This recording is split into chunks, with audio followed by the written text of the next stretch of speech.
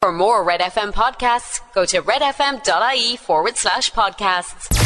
Red FM's Cash Machine.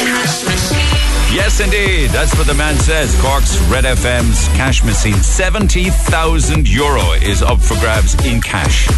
And it will be won on Thursday. €70,000. So text RED to 57557. That's RED to 57557. Cost €2.50 plus your standard message rate to play. You got to be over 18. You're playing across the Go Loud network of stations, and you can see full terms and conditions on the Red FM website. Now you've got till 3 p.m. on Thursday to get your text in, and that's when the phone calls will be made. Answer within 5 rings, tell us the prize amount, and the cash is yours. €70,000 exactly. €70,000. Text RED to 57557. That's 57557. 70 grand. Big money. Well done. Congratulations if you win it. But send the text. Home of the Cash Machine in Cork. Now, the Neil Prendeville Show. Red FM. Stories that I'll come back to in a few minutes' time with Barry Roche from the Irish Times involve court appearances and court cases on Leeside. Many of the papers talk of it. Obviously, Barry Roche in the Irish Times, certainly the Examiner and the Echo as well. Like the front page of the Echo this morning says, "I thought I would be murdered." This is a woman. You may recall it. We were talking about it on the air when the assault happened. A woman walking her dog in the park in Fermoy of a Sunday evening, sexually assaulted by a stranger. And such was the violence that she believed she was going to be raped or murdered. Now, she bravely fended off her attacker, and then 2 men who were in the park came to her assistance. And there was a sentencing hearing yesterday for 28-year-old Vadim Veste of Fermoy. He's a Moldovan national with dual Romanian citizenship. He initially claimed that he got into a dispute with a woman about her dog, but he later admitted that her account was correct. I won't go into any more of the court details for now because I'll be returning to it in a few minutes' time. And then on Leeside, on the south side of the city, you might recall that gruesome discovery in the south side of the body of a man. It was a man. Let me just say what the papers are saying. A man was looking for his cat in the garden of a derelict house, but instead of finding the cat, he came across the headless and dismembered body of a 64-year-old man. Do you recall that story? And that's at the moment a court case in the Central Criminal Court. And the trial is of Ionid Cosmin Niculescu, a 30-year-old, for the murder of Frankie Dunne. And that trial began yesterday. More on that also with Barry Roche in the Irish Times in a few minutes' time. And the third story of interest on Leeside is a locum GP who's been accused of professional misconduct over allegedly inappropriately massaging the bum of a female patient. The buttocks, other papers are saying, but the tabloids say bum. The incident was alleged to have occurred during a late-night consultation in an out-of-hours service in Cork more than 4 years ago. Now, this is a fitness to practice inquiry by the Irish Medical Council against Syed Rafik Ali Shah. And the allegation against him is that he massaged the buttocks of a woman in a manner that was sexually motivated. And then it's alleged that following up on that, it's alleged that he sent a WhatsApp text to the same patient 4 days later, which was inappropriate and had no clinical reason behind it. And a third allegation then of professional misconduct for calling the same woman at a later date, claiming to be his own legal representative. So it's quite interesting. Now, the woman said that she had been vomiting uncontrollably and suffering from dry socket after a wisdom tooth extraction. That's what took her to South Dock at the South Ring Business Park in Ballyphehane in 2018. Now, Dr. Shah, who qualified in Pakistan in 2014, didn't attend the inquiry. I think he's practicing at least he's based anyway in Dubai now. And he didn't attend because he said justice wouldn't prevail. He said he wouldn't get fairly treated. He complained that the inquiry would add to his existing stress, trauma and mental health issues. Now, that inquiry is continuing, but I think he did give an undertaking, I read somewhere, not to practice in Ireland until matters were resolved. And then a fourth case that makes the papers today is from up the country, up in Connacht. We will never know exactly where, because such is the horror of this case and the evilness of the couple that people involved in it must remain anonymous. But it's an evil couple for sure. They've been locked up for a combination of 33 years for the horrific abuse of their two young children. They were found guilty of the repeated rape and abuse of a 3.5-year-old son and a 5-year-old daughter. And it's just awful. The woman, 40, and her male partner, 52, denied the vile offences. But they took place at two different locations in Connacht between 2012 and 2014. Now, the judge caged the man for 19 years and a 14-year prison sentence on the woman. And he refused any portion of the sentence.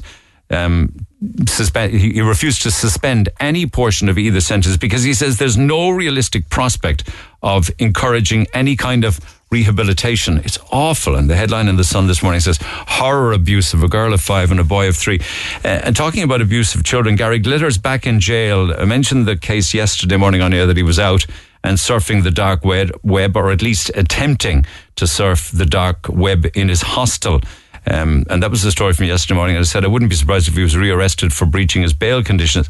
And he was rearrested for breaching his bail conditions. And he was whisked away from the hostel at around 6 o'clock yesterday in an unmarked police car, his head covered in a blanket. Went into the detailed, crimes of Glitter with regards to his paedophilic activity yesterday morning. So there's no point repeating that again this morning, but he's back in jail now.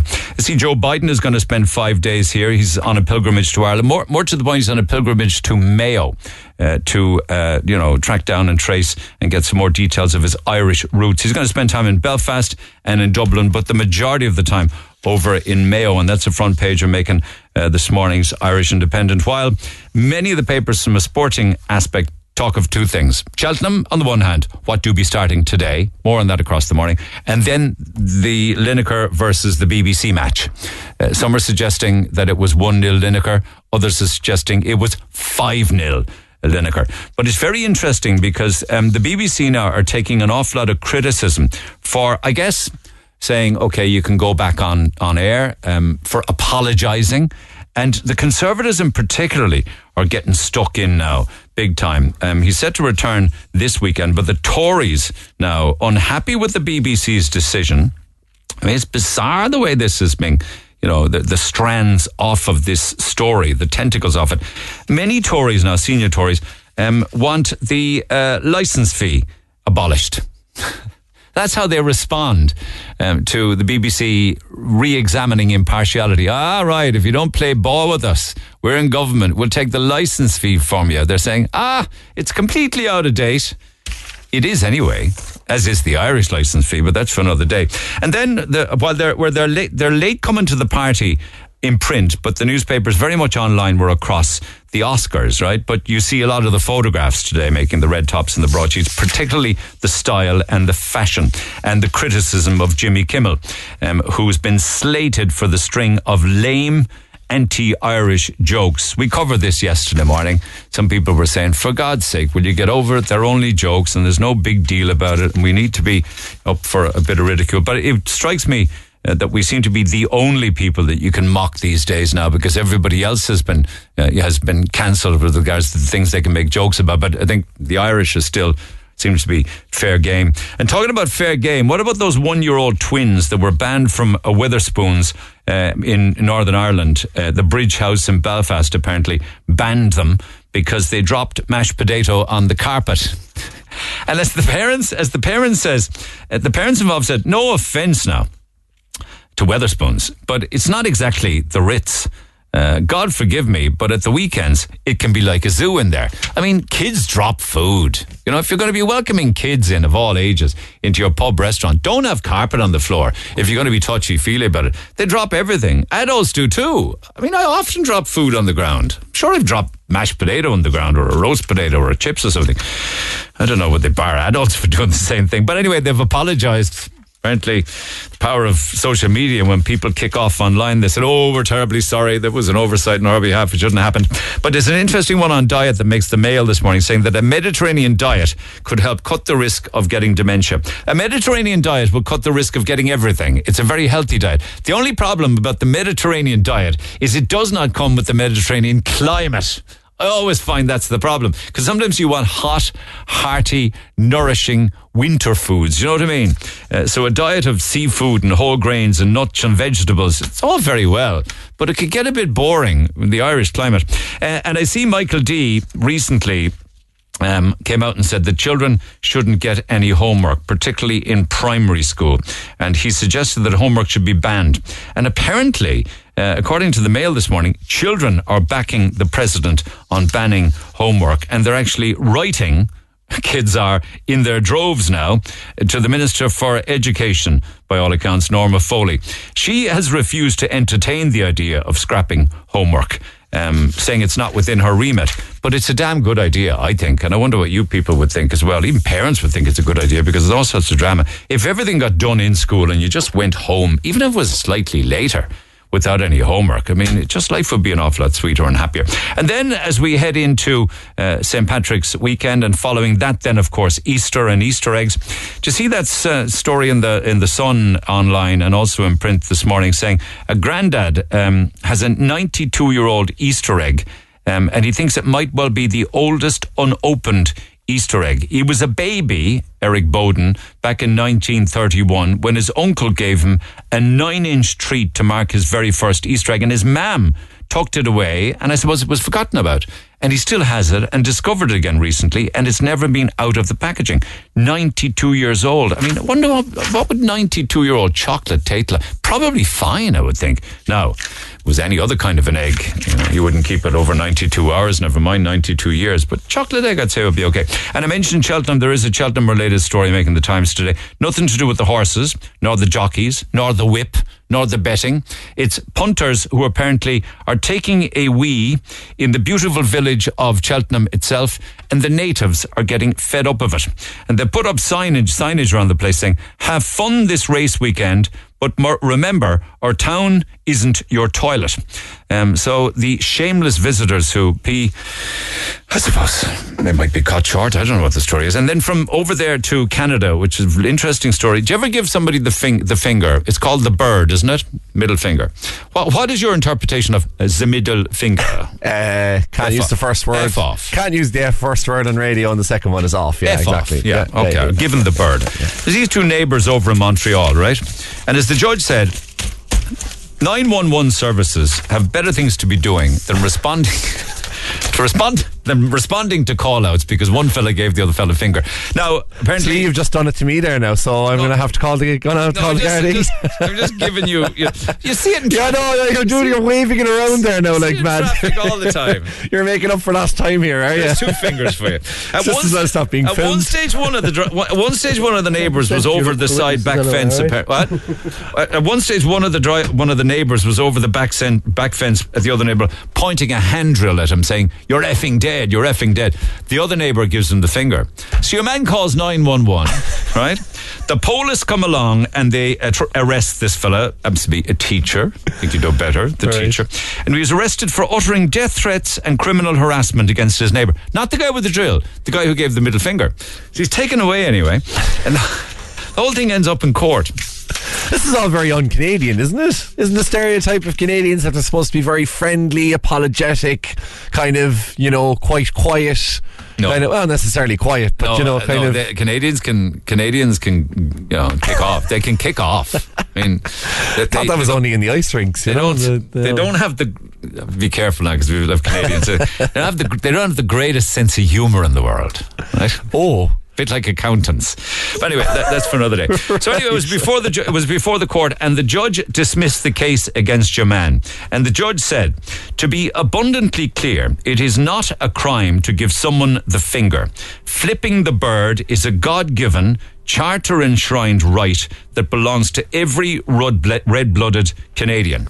I love that. A chartered, God-given right it's written to into flip the bird. That's going to be set some precedent for people doing it. Do you know what I mean? Like just around the street? Can you what happens if a police officer? I suppose they could probably do you for resisting arrest. But if a guard turns around and says, "Show me what's in your pocket," you take it and you show the finger. I can't see that going down very well in front of an Olin Kelleher. You'd be charged then with resisting arrest, I would think. Probably, yeah. Yeah. So I don't know how that would go down here, but I'm not too worried about giving somebody the finger. It's how they react to you when you give them the finger. Well, you know what can happen in traffic. I'd be more worried about the guy brandishing the drill, saying that you're effing dead, than the guy who's showing him the finger. Nothing happened to him. The finger seems like a quite a subdued response to somebody giving you a death So it's good enough for threat. the Canadians, lads. It's good enough for us. So carry on flipping the bird at people. They ain't nothing going to happen to you. Just don't do it at Cheltenham or in Wetherspoons, apparently. Yeah. One final story then, which I'll come back to a little later on this morning, is apparently I saw online that a Cavan man has revealed his top 5 tips for avoid paying for your own round of drinks. You know what they say about people from Cavan? No, I've never heard. They eat their dinner from a drawer. Do you know why they do that? Oh, go on, tell me. So if somebody rings the bell on the front door, they close the drawer. I heard a joke before about a guy rigging a golf game so he didn't have to pay his caddy the tip. There's a whole swathe of Cavan. I think it's very unfair. I think this is very unfair to the people of Cavan. I'm sticking up for the people of Cavan here. I didn't write the article. It just says Cavan man reveals his top 5 tips to avoid paying for a round of drinks. I'm going to share those top 5 tips a little later on as we head into the bank holiday weekend. But for now, we leave it at that. Okay, let's move on. The Neil Prendeville Show on Cork's Red FM.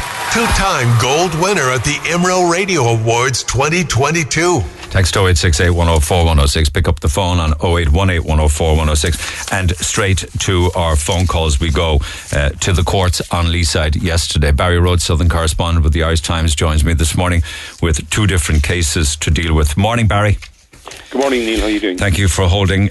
We first start with the Fermoy story, the case before Fermoy District Court involving the attack on this middle-aged woman. We remember the court report, we remember the press coverage of it back in 2021. It resulted in a court appearance which you attended. Can you fill us in on the backstory? Yes, Neil, it was a Central Criminal Court actually in the city yesterday, and there was a man before the courts. He pleaded last month at the Central Criminal Court City in Dublin, remanded in custody to appear at Cork at the Central Criminal Court here yesterday. It's a chap called Vadim Vestes, and he pleaded guilty to an aggravated sexual assault on a woman in St. Colman's Park in Fermoy on November the 7th, 2021.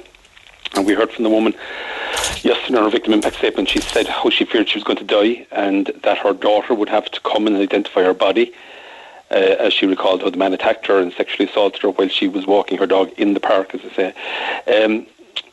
She said she was walking and the man came up behind her, grabbed her, put his hand around her neck and around her mouth, dragged her to the ground and wrestled her to the ground and got on top of her. She said he had me pinned to the ground and I begged and pleaded with him to stop, but he put his hand up my dress. I tried to kick him, but he shoved something in my mouth and she couldn't breathe. She said I was suffocating. I really thought I was going to die. And then she said, I thought my little girl would have to come here to the park to identify my body. And with all my strength, I fought back. She got one hand free and she managed to scratch the chap on the face and bite him on the thumb.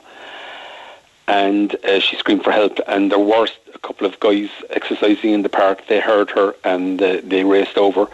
The man Vestes still put his fist into her mouth to try and stop her screaming, and he pinched her nose, and again she thought she was going to die. She couldn't breathe, but she managed to fight him off. And then, as I say, when the other 2 men came to her rescue, he got up, and she said he didn't run away, he actually walked away quite calmly. Gardaí and the medical services, or emergency services, were alerted. The woman was taken to the South Infirmary, to the sexual assault treatment unit there. It was treated and also examined, and of course in the course of that examination Gardaí obtained samples, DNA samples. And the Garda team, we heard from Detective Garda David Barry from Fermoy, how the detective branch there, they set up an incident room at Fermoy Garda Station and began a major investigation. They harvested a huge amount of CCTV footage from the general area around St. Colman's Park. They did door-to-door inquiries, they did scenes of crime examination, and as a result of that intensive Garda investigation, they identified Vestes. There was DNA involved, Barry, wasn't there? There was DNA involved, yeah. He was a meat factory worker with an arrest in Clancy Street in Fermoy. He was arrested 2 days later, so they moved very quickly on this, November the 9th, and he was questioned about the crime, and he made admissions and accepted the woman's version of events. As you said, DNA was involved. Gardaí carried out DNA testing on scrapings that the woman had got from scratching vestes on the face. So they had his DNA, as it were, on her fingernails. They took those samples, and they found that they matched Vestes' DNA, and they also recovered a woolly hat from his house in Fermoy, and they found the woman's DNA on that, confirming that that was the item that had been shoved into her mouth to stop her screaming. So there was good solid evidence, solid work done now in terms of getting this conviction here. And we heard then that Vestes was a Moldovan national with dual Moldovan and Romanian citizenship. He'd come to Ireland on December the 29th, 2020. Yeah, and that was only 3 weeks, or less than 3 weeks after he'd been released from jail in his native Moldova. We heard that Gardaí had liaised through Interpol with the Moldovan authorities and established that he had served 3 years in Moldova for the rape of a minor there in 2016, and he also had convictions for burglary and possession of drugs for his own personal use. We're not sure whether the release in prison was from the rape sentence or whether it was one of the other convictions. But he served 3 years for rape of a minor. Minor, no. His defence counsel said he actually knew the girl. He was 20 at the time, I think. But they knew nothing about that previous conviction, I think, until very late in the day, did they? Part of the problem was his defence counsel, Seamus Roche, he's changed solicitors a number of times, and it was only just before the case yesterday that they learned of the previous conviction. Because it had gone to the previous firm of solicitors, but the solicitors representing him didn't know that until yesterday. So they applied for, they said they would ideally, or they wanted it in German so they could get a psychologist's report on him, given that there was a previous offence.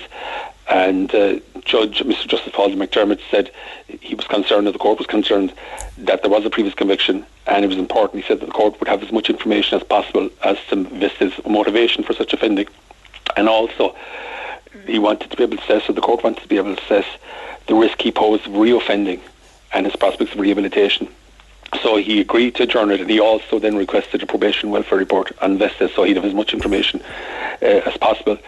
But there will be a sentence, but come June. Yeah, he's remanded in custody till June, and he's been in custody since he was arrested on the 9th, or since he was charged on the 11th of November 2021. So he's been in custody over a year effectively, but he's still in custody until June the 12th, when he will be sentenced. At that point, presumably, the defence will be able to present its psychological report, and the judge will have obtained a probation report on him as well. So that should assist the court, I suppose, in terms of determining the type of sentence he's to get. Was that a victim impact statement in the criminal court?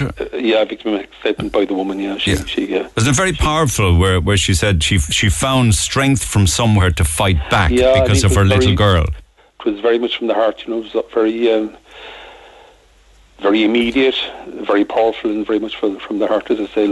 You really almost felt the woman's terror, because she just conveyed it so vividly and so forcefully that, she's there, thing is stuffed in her mouth, she can't breathe, she thinks she's going to die, she's not aware, I suppose, she didn't say this, but it was dark, so we don't know whether she knew there were people in the park when she screamed. She just obviously screamed in absolute terror, and thankfully there were two people nearby who came over, and he got up and left at that stage. But it's, as she said as well, that she said she'd no doubt, but he was a very, very dangerous man, and she paid political tribute to the Gardaí.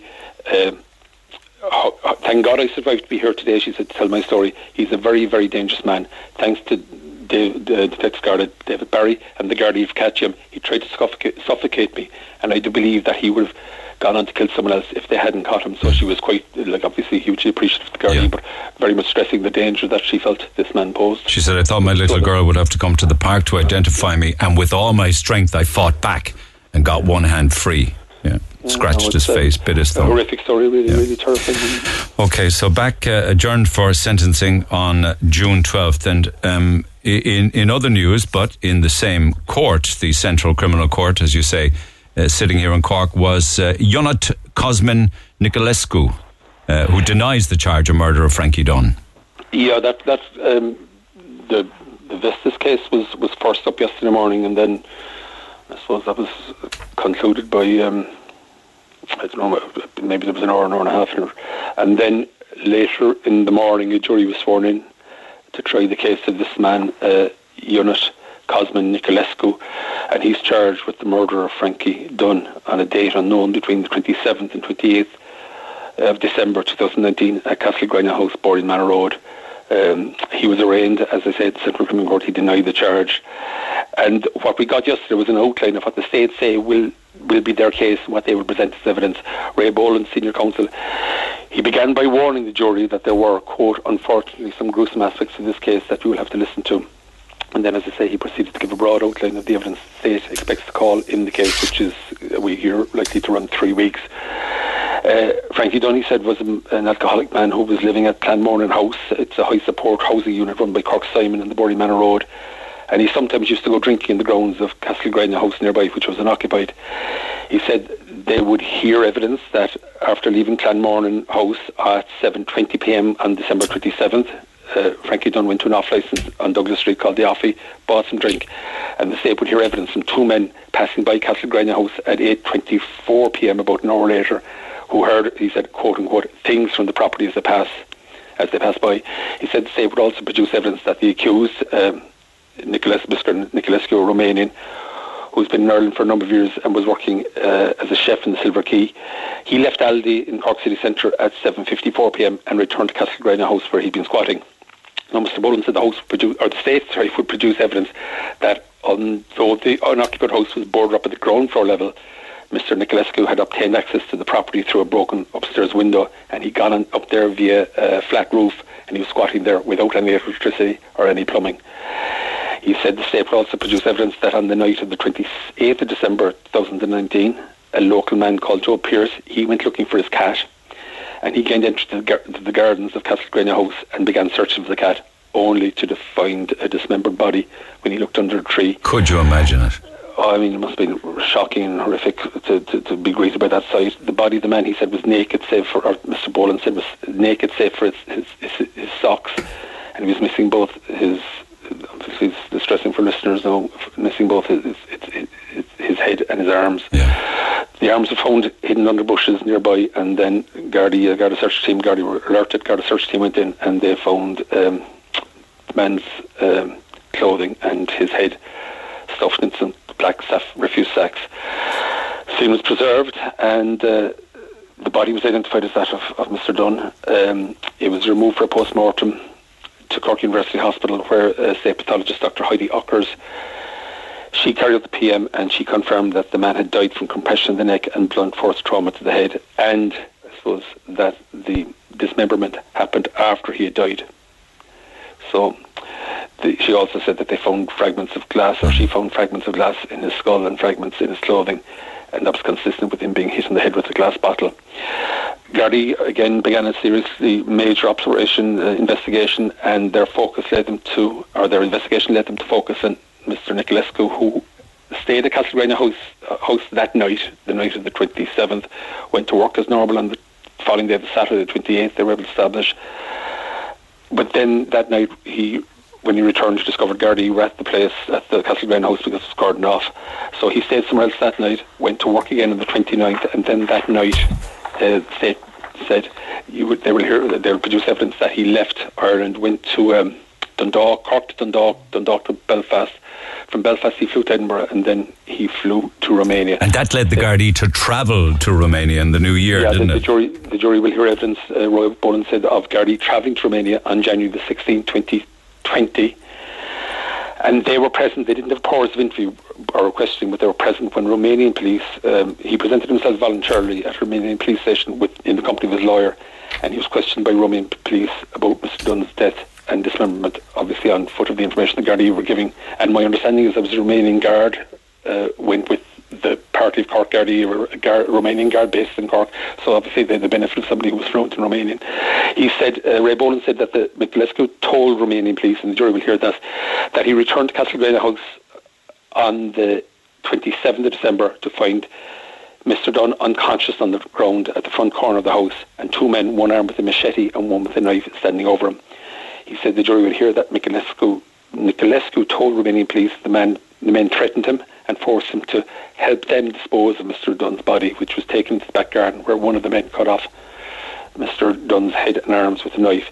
He said the jury would also hear that Mr. Niculescu said he was instructed by the men to put Mr. Dunne's body and arms under the tree, and he was instructed to put Mr. Dunne's head and clothing into a refuse sack, and he complied with their orders as he was afraid of them. He said then that he told Romanian police as well, the jury will hear this, Mr. Boland said that when he turned around after placing Mr. Dunne's body under some bushes, the two men were gone. But Mr. Boland said it was the state's case that these men never existed, that they were phantoms, and that it was Mr. Niculescu who killed and dismembered Mr. Dunne's body. That's the opening day of the case. As I said, that was the opening yesterday. We're back in evidence today, and as I say... So that was the outline of the prosecution's case, and you just finished there with the outline of the defence case on behalf of...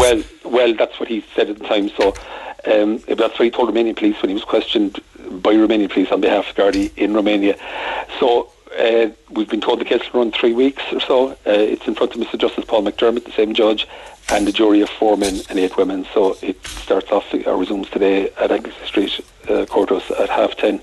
And as I say, it'll run all this week and another 2 weeks afterwards. And our thoughts are with the family of Frankie Dunne, obviously, because... But it's obviously going to be a very distressing case for a lot of people, and at least Mr. Dunne's family, who will have to listen to this evidence over the coming days. We're going to hear from the various witnesses, as I said, including the man whose cat went missing and who made the shocking discovery. You'll be back in court at 10:30 then yourself? I'm heading in now. Okay, I'll let you get on with it, Barry. Thank you so much for taking the time this morning. 2 very distressing cases before the Central Criminal Court sitting in Cork at the moment. Lines are open. You can text 0868 104 106. I see the text coming on already, not in connection with the second case that we mentioned, but certainly in connection with the first. And that would be the case where you have somebody who came in from another jurisdiction, Moldovan with Romanian citizenship, coming to Ireland less than 3 weeks after being released for serving a prison sentence in Moldova for the rape of a minor in Moldova. And further convictions as well of burglary and possession of drugs for their own personal use.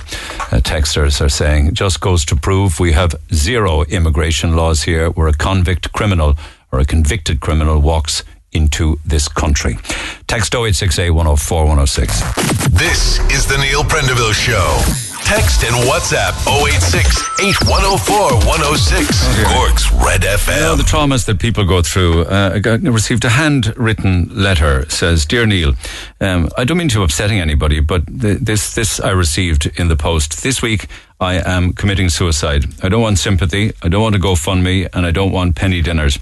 I just have had enough of this country. I'm on my own, no family, on disability pension, ESB, gas, coal, food prices are crippling me. I also owe €700 household tax. The government gives with one hand and takes away with the other. And people like me are not wanted in this awful country anymore. You do great work for the likes of me. Many thanks. And feel free to read this out, as there are many just like me who really have had enough. All the best. It's just awfully sad. It's just a one-pager.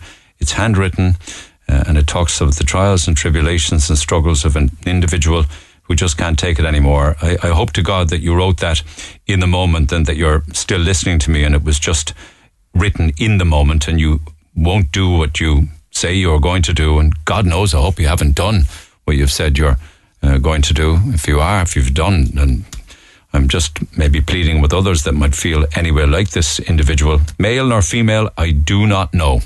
But I do know that there is help, and amongst them, the numbers that can be contacted are the Samaritans on 116 123. And if you are listening to me and you're feeling down, there is always help there.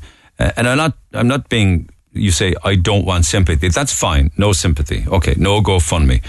No penny dinners. But there is still help with everything that you're talking about. There's even help with ESB, gas and food prices, and bills. And there certainly is help with regards to the household tax. For God's sake, we'd pay the household bill tax for you. So if you're listening, would you ever get in touch with either the Samaritans on 116 123 or if you give me a call or a text here at the radio station, then we can put you in touch with people who will be able to help, because, there's always help. There really and truly is. And hopefully at some stage in your life there will be some light at the end of the tunnel that you can walk towards. All right? So I hope I'm not too late with that plea of intervention, but do get in touch. Text 086 8104 106, because all of the things that you're going through now at the moment, you can be helped with.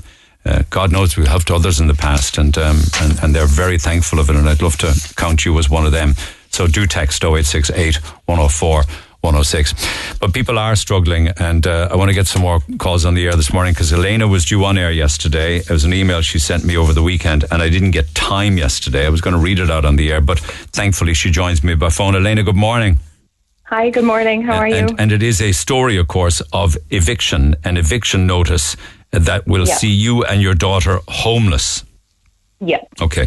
You have a privately rented house with the help of HAP, and you top up on the HAP then? Correct, yeah. And you got an eviction notice some time ago, but that would have paused, wouldn't it, because of the eviction ban? Yes, so my eviction notice actually was given to me before the eviction ban was put in place. So it was all above board and everything. Yeah. I was given plenty of time. I was given 6 months. So my notice to quit is the end of next month. So obviously the eviction ban will be lifted before then. Yeah. And did the landlord give you a reason? I'm not sure. I think it's just personal financial reasons. I know that she didn't really want to sell, and that's personal to her, I guess. And she did as much as she could for me, in the sense of giving me enough time and everything like that. She's been a great landlord. Okay. Do you mind if I just read a bit what you sent to me? Because you can correct me if I'm wrong. It says, my landlord is wanting to sell the house to the council with us in situ. So how come you're being evicted? If he just wants to sell, the council, who are buying everything at the moment, want to buy it, and you to stay in it. Yeah. Why can't that happen? So the tenant in situ scheme is a bit of a mess at the minute. There's a huge low uptake on it. Like, the target they set was 1,500. And for instance, in Dublin, between the 4 councils, they've only bought 13 homes, and there was over 400 offered to them. The local authorities are not taking up on this. Is there a Cork number as to how many Cork County Council or City Council? There was 19, I think, local authorities that didn't respond with a request of figures, and I couldn't find a figure for Cork. So Cork City Council didn't even respond with a figure as to how many they had bought with tenants in situ. Yeah, and this is the problem that we're finding. The lack of communication and the lack of drive with Cork City Council has been insane at every turn. It's taking so long. Like, to say that we're in a homelessness crisis and a housing crisis, to my experience, everyone in the council is moving at an absolute snail's pace. Like, it's no wonder we're in a crisis. It's ridiculous. So the landlord wants to sell, was happy to sell it to the council on the basis that you would stay on as a tenant. But the council are moving at a snail's pace with regards to tenants. We've literally heard nothing. So we put in the application actually twice. So the first application to sell to the council with tenant in situ was handed in. I handed it in myself in person to a housing manager in Cork City Council on January 9th. So that was quite a while ago. I was informed that day that just to start the process would take up to 12 weeks. And I was informed that day that they had roughly 50 applications for tenants in situ in at that time. And then later on, this was my own fault, but I didn't realise that when you get an eviction notice, you have to actually have it formally validated by Threshold. I didn't do that. Anyone I had talked to, TDs, councillors, City Hall, no one had told me that I needed to do that. Yeah. So as soon as I found out I needed to do that, I did that. And then that got validated February 21st. Okay. But would the landlord wait a little longer, do you think? I'm not sure. But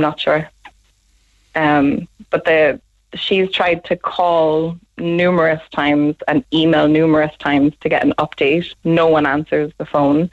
I went into City Hall myself, to the housing department in February, to see if anyone would give me anyone else's name or direct line or email, because she was just getting through to a switchboard and no one was answering. And I got 2 names. I don't want to know those names, obviously. No, I won't. How did you fare out? Again, no answer, no response to emails, nothing. That's appalling that nobody answers their phone extension. It's appalling that people don't answer emails from within the department they have jurisdiction over. Mm-hmm. Yeah. It's frustrating for you. It's very frustrating. Like, there's been several things with me with the council where I'm not getting anywhere with them. I'm not getting responses. There's been no communication. I understand they won't talk to me with the tenants in situ application because I'm the tenant. I'm not involved in the sale of the house. But my landlord can't get through to them. Well, what does it take to make contact with somebody is this city council or county council? This is city council. Okay. What does it take for an individual to get through to a department and have a conversation with somebody anymore, or to get a response to an email, or even an automated response that would even say something? Yeah, it's just everything's moving so slowly. Even my housing application, I had to reapply as a single parent.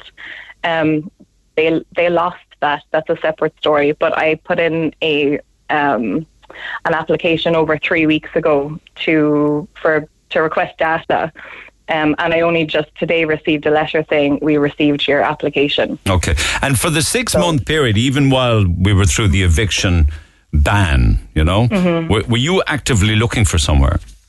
Oh yeah, I've been looking, left, right and centre. And tell us a little bit about that. Well, going through the regular things like daft.ie, I've applied for numerous houses on that, and you get basically an automated response via email, and one of the first questions on it is your gross annual income. And as a single parent, my gross annual income isn't flattering to landlords in the private sector. So I have never once got another response after that. You don't have a chance up against others. In the private and sector, no. You can't make up a figure because you have to prove the figure, do you? Exactly. Yeah. So you're never ever going to get a look in. No, I've never once got a further response from that, and I've applied for dozens and dozens and dozens, and Cork as well. It's kind of who you know, so I've literally told everybody to keep an ear to the ground. So you never got a viewing? No, you never got an appointment to see? Nothing? Never? No. Okay. No. Okay. So what will you do? Your daughter's 5 years old, going to primary school, I would imagine, and you're trying to hold down a job and rear her at the same time alone. What are your prospects like? They're not good. I'm in panic mode at the minute.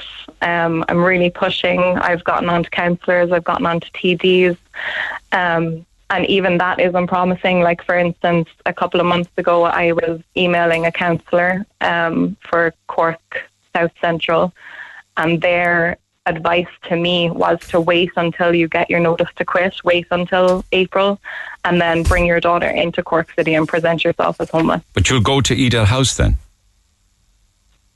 Possibly, but that's something that's absolutely terrifying, and I know there's so many people in that situation, but what's frustrating about it is that there's a solution, that Darragh Breen is pushing the tenant in situ scheme. He's given targets, he's pushing local authorities to buy, and they're just not moving. But your evidence is that they're moving at a snail's pace, while at the same time there's 167,000 vacant houses and apartments, according to last year's census in Ireland. 167,000. You will go to either Edel House with your daughter, because there's a facility for mothers and children, or you will go into perhaps a B&B, possibly a hotel, or a guest house at best. Yeah, which again is costing the state way more money. And it doesn't make sense to me, because, and I understand I'm in better circumstances than a lot of people are, whereas this is possibly an option, there is possibly a solution. But even to catch the people in similar situations to me that are verging on homelessness, but there's a solution. I'm on the housing list. I'm in receipt of HAP. I have a need, and there's a solution. There is a house here that you're being pushed to buy under this scheme, and you're not doing it. Yeah. You're only adding to the homeless statistics. It just doesn't make any sense to me when there's a solution that's being pushed on them and they're not doing anything about it. You get on well with the landlord, so much so that you wouldn't want to stay beyond your eviction date, no? Yeah, I wouldn't. She's been great since day one. She is one of the best landlords that I've had, honestly. And even with the time, like my last 2 houses were pretty much sold underneath us as private tenants. We got the bare minimum of notice, that was really.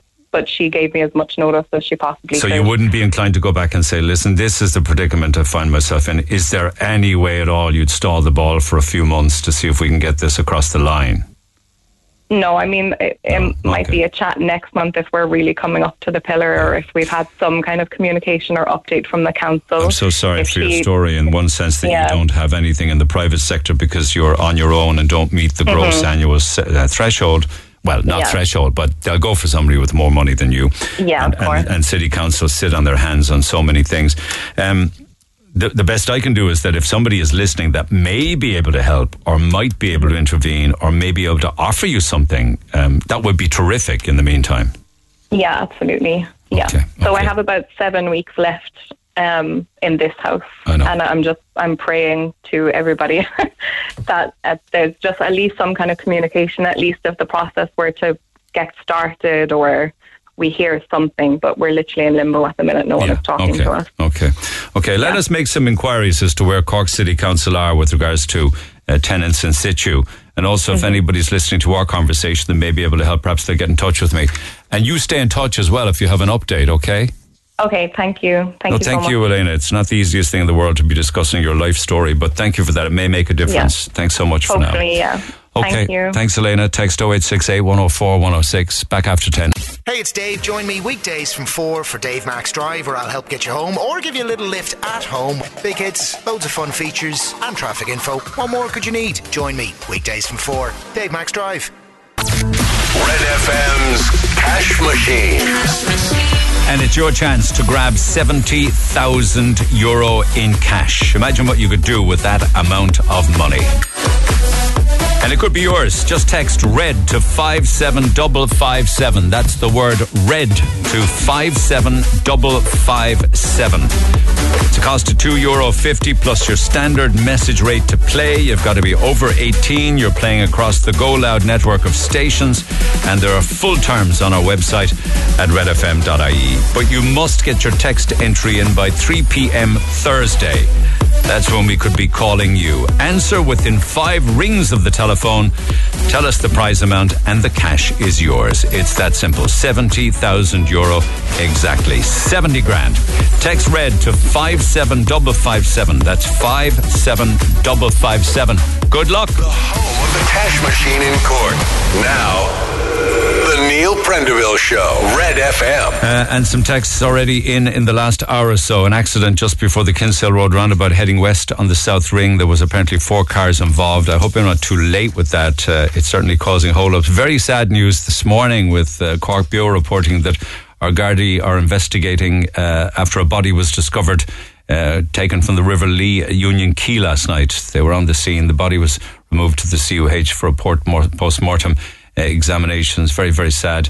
And that's being reported by Cork Bio online this morning. Body recovered from the Lee. Don't give out my details, but look at this hospital last night while on shift. A 9-hour wait to get sent in. Somebody sent me a video of at least a dozen ambulances and cars queuing up in lines of 4 outside the A&E, looking to just offload patients. Thank you for that video. Between 8 and 9 hour wait, they're saying, at a Waterford hospital. Shocking. And to the court cases that I covered this morning, both before the Cork Criminal Court the Criminal Court which is sitting at Anglesey Street at the moment. One texter says, mentioning Moldovan origin, blah, blah, blah.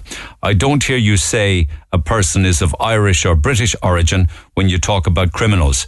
stop this racial profiling on air, please. I'm assuming you would say stop the racial profiling as well in court reports and in newspaper coverage and things like that. It's not racial profiling, in my opinion. It would be completely and utterly irrelevant if, for instance, the individual who was before the courts and will be sentenced for the crime hadn't raped a minor in another jurisdiction, got out of jail and came straight to Ireland. I think the issue that many people have, and I'll read out the text in a moment, is perhaps our border control and the safety of citizens. Lisa says, for instance, how did that guy get into our country after getting out of prison in Moldova for raping a 14-year-old and travelling here a few days later? Is anyone going to be held accountable for this? I don't feel safe in our country anymore. And some more. Just goes to prove we have no immigration laws when a convicted criminal walks freely into this country unchecked. Both of the cases you're speaking about this morning are totally horrific. My heart goes out to the poor woman in Fermoy that was sexually assaulted. And I knew poor Frankie Dunne most of my life. Most of the brutal cases I hear about in recent years are foreigners, but I suppose they're here looking for a better life. It's a pathetic government. I understand your anger with regards to the case in Fermoy. For sure I do. The second case is before the courts, so I can't comment on that regarding the killing of Frankie Dunne. But I don't think it is fair to say that most of the cases that we hear are foreigners. I gave you statistical evidence last week that split criminal activity by virtue of birth and country of birth.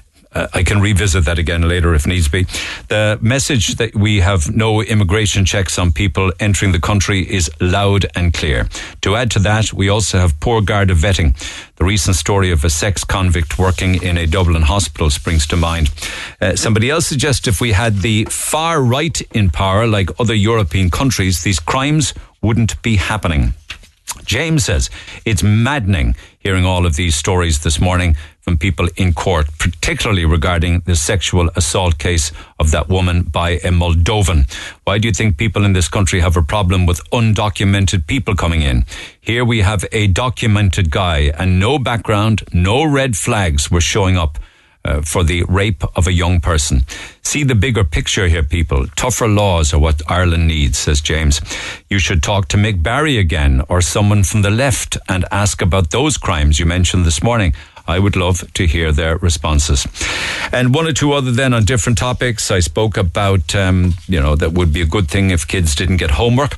Our class sizes are way too big to scrap homework, Neil. You can't expect a teacher who is teaching a class of up to 30 to catch any learning difficulties or issues that the children may have without homework. Our class sizes are among the largest in Europe. It's during homework time that parents will often pick up if our kids are struggling with certain things. Otherwise, we will never know about it. And one or two more. Yes, can I acknowledge an awful lot of issues down in Carrigaline. It's due to the closure of a road. I think it's called part of Church Road in Carrigaline, between the junction with the Estuary Estate and the junction at Coolmore Cross. Now, I know that sounds very, very technical, but it's causing all sorts of chaos in Carrigaline, Carshill and Ringaskiddy. I got a text this morning. It is saying it is taking me an hour and a half. In fact, I'm an hour and a half late for work. You really should be looking at who's causing and why is there such chaos. And with regards to people travelling in the morning, I'd love to talk to others on that. I know the lads are working on this story at the moment, and I hear breakfast this morning talking about also, and yesterday morning as well, all sorts of delays. I looked at a property down in West Cork recently, and I was told there was lots of interest from abroad, including a huge offer on the property from overseas. So where are the Irish going to live when we're up against this crap? I suppose anyone can buy a house here or overseas. You wouldn't know the reasons for it overseas. Could be somebody coming home. It could be somebody wanting to move here. I don't know. And just a quick shout out for my beautiful wife's birthday today. Her name is Lynn. We love her more than anything in this world. She's 43. She does so much for everyone, never thinks of herself. Myself, Stephen, and my daughter Ava would love to wish her a very happy birthday. Thank you to everybody at Red FM. So happy birthday for today. In fact, talking of wives, or indeed talking of mothers, you know, we're heading into Mother's Day this weekend, and it's on Sunday, March 19th. So I've put together a lovely list of prizes. If you would like to, over the coming days, enter a Mother's Day giveaway. We have some fabulous vouchers from Michelle Jewelers. We've got 4 of them. They're worth €250 each from Michelle Jewelers. great supporters of this programme down through the years, and great advertisers as well. And we should always bear in mind local businesses when you're thinking of making a purchase. So thank you to Tim Keane and the gang at Michelle's. We also are putting together an overnight stay spa package and an overnight hotel as well. So I'll come back to you when I have further details on that one. But as usual, Stacey at Shandon Flowers have given us 5 bouquets of flowers again for Mother's Day. Thank you, Stacey. You're a diamond. So we have those. And I got some lovely lunches, Mother's Day lunches to give away in the Metropole and the Cork International Hotel. So the deal here is to text or email for now. Tell us all about your mum. We're looking for the most fun-loving mum, the most inspiring mum, the most eccentric mum, the most energetic mum, the wittiest mum, the most supportive mum, the mum who changed your life. So your mammy stories, please. Text 0868 104 106. Email Neil at redfm.ie, and we'll start on those. Perhaps a little later on this morning, but certainly tomorrow. Get it off your chest. Call Neil Prendeville now on 0818 104 106. And Red FM. Pick up the phone on 0818 104 106 as well. A lot of different stories making the news at the moment that I'm dealing with. There's one of them actually from Cork City Council's library that I was reading this morning. Owen English is covering the story for the Examiner, and that's the library which has a book in there called This Book is Gay by Juno Dawson. And it's the subject actually of a lot of coverage at the moment, because it seems as if, because that book, and I don't know if there are others like it, but certainly that book is in the library, it's in the central library, and the staff now are being subjected to intimidation and horrific verbal abuse, apparently. They've reported it to the Gardaí, a number of recent incidents at the library involving people opposed to the display of the material. A number of library staff have been subjected to verbal abuse and paedophile slurs by people who have entered the building in recent weeks to object to the display of LGBT plus reading material. In one incident in recent days, Owen English says, an individual grabbed a copy of Juno Dawson's book, This Book is Gay, and ripped it up. A statement for Cork City Council said staff at the library have been subjected to campaigning from groups who object to the LGBT plus reading lists which are available to young adults. What I can't find out, and perhaps somebody will tell me, is what they mean by young adults. At what age would it be age appropriate for, a boy or a girl to read the material? I don't know what section of the library it's in. I'd like to know, because there has been some pushback about this book in the UK, right? Because apparently they were raising red flags there about it being available to under 12s, for instance.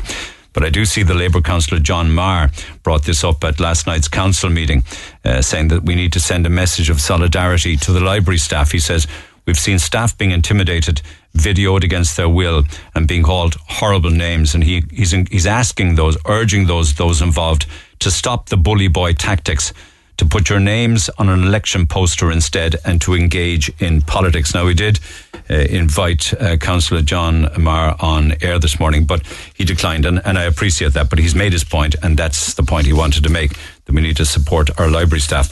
So I will be coming back to that. Perhaps you've got thoughts on it. Text 0868 104 106. But meanwhile, I was talking the back end of last week that there was a problem down in Midleton as to whether they would have a St. Patrick's Day parade or not. Remember I was telling you that it was cancelled. They tried to get as much support as they could from local businesses and local volunteers.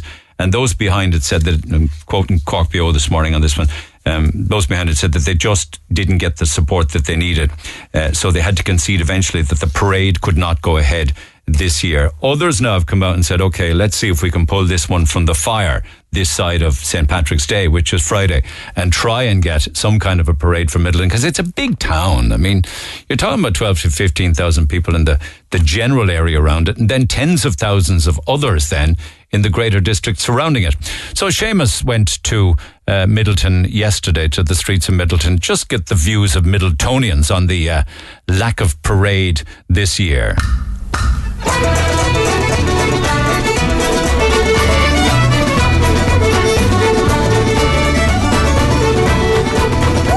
It's hard to figure out really what's the truth there, because they're talking about, the girl the other day was saying that they couldn't get volunteers because they were being abused when they were asking people not to go down certain roads in their cars.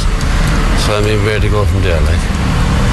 I wouldn't be a great, I suppose, advocate for parades. I don't tend to go to them, so I suppose that's about as much as I can say about it. For businesses, it obviously would draw in a lot of people into town. It would, but most businesses would be closed on Patrick's Day because it's a public holiday, so I don't know that it would be of much benefit other than for the coffee shops and that. That's just my opinion. I suppose in one aspect it's sad because I think it's good for kids, but at this stage of my life I've outgrown it. Volunteering, I know with the church and that, very hard to get volunteers anyway, and I think it's less and less people are inclined to volunteer. Maybe they don't have the time, I don't know, or they just feel that, if you're not paid for it, it's not worth doing it, that kind of thing. Do you know what I mean? That's sad, isn't it? It is, and you see the problem is you still have a few people who do it and they're kind of left doing it. Do you know what I mean? And that's another reason why, if you've been burned a few times, probably you won't volunteer again, for fear there's no one there, only you. That's it. And two others. It would be a good crowd if I ever passed by it, so yeah, but it's like with everything, it's very hard to get people to volunteer. And I mean, I'm involved in volunteer groups, and we see it that it's very hard to get people to help out with running the various different groups. They'll put their kids into whatever the activity is, but they won't actually step up to volunteer and help out themselves, so I think that's a big problem. Very sure you miss it. I was here every other year, and it's for the children. Yeah, they're saying it's a lack of interest from the public in stewarding it, and lack of financial support then as well. Probably is, but sure, everything has gone so expensive, so I suppose that's the reason why. Shops here have enough to keep their businesses going. But wouldn't it have drawn a lot more people to the area like it would have? It probably would, and holiday makers and people passing through, but that's life, and that's the way things are going. So should you speculate to accumulate? We just have to go with the flow. Disappointing, that's all I can say. Because they're saying it's a lack of interest from the public in volunteering. Mr. Stewart's got a lot of abuse last year, so that's the biggest problem. They can't get stewards, that's what I heard in this. So. And a lot of lack of support then as well for financial support is what they were saying. That's what they're saying, but I can't really comment on that otherwise. It's what I've heard, but I can't really comment on that otherwise. Yeah. Do you think a lot of businesses might not have an interest in running it this year then? Well, I wasn't asked for any support. I'm in business myself, so no one came to me to put money. So that doesn't, Yeah, it's actually really sad, isn't it? I'm trying to figure out what I'm going to do, actually. Should we go to the city? Yeah. He won't go in his pram, so I have to carry him everywhere, so. But I suppose we all expect other people to do the work, I would have volunteered now that I think of it, I should have volunteered to do something to help. Yeah. Probably just need more PR around it today. Or else we'll all just head off to the city. I think those kind of events would definitely benefit the whole community and the shops, locals around. So it's a shame that it was not possible to do that. Yeah, for me it's the same. It's for children, so it's very important for the community, it's very important for the people, and we need to stay connected to it, all the city. And it's sad because this year we need to move to Cork, but we are for a little prosperous town like this, there should be plenty of help and support. Sad to hear that. I didn't know that it wasn't happening. Again, it wouldn't be something I'd be coming to, but for the younger generation, I suppose, and people who would have enjoyed it, it's a kind of a sad situation. There's a lot of big businesses here, and they should lend a little support. It's like all things need local support, really, don't they? And it doesn't happen. Do you think it's going to have a knock-on effect for other events and other communities, something no like that? No doubt it will, because like all things, people are not interested in local activities anymore. Spend too much time online. Councillor Danielle Toomey, the Sinn Féin councillor down east, was one of those on the original original organising committee. Danielle, good morning. Good morning, Neil. Good morning. Well, they're the views that Seamus got on the streets of Midleton yesterday. But if I were to surmise, it was not enough participants who wanted to take part in the parade, not enough sponsorship to cover the costs, not enough volunteers to do the stewarding, and too much abuse from motorists. Does that sum it up? Well, I suppose the major problem was the volunteer aspect of it.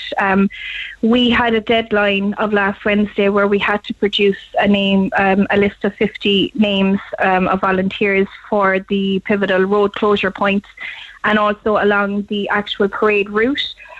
We put the call out for volunteers through our social media platforms. We also registered with the Cork Volunteer Group.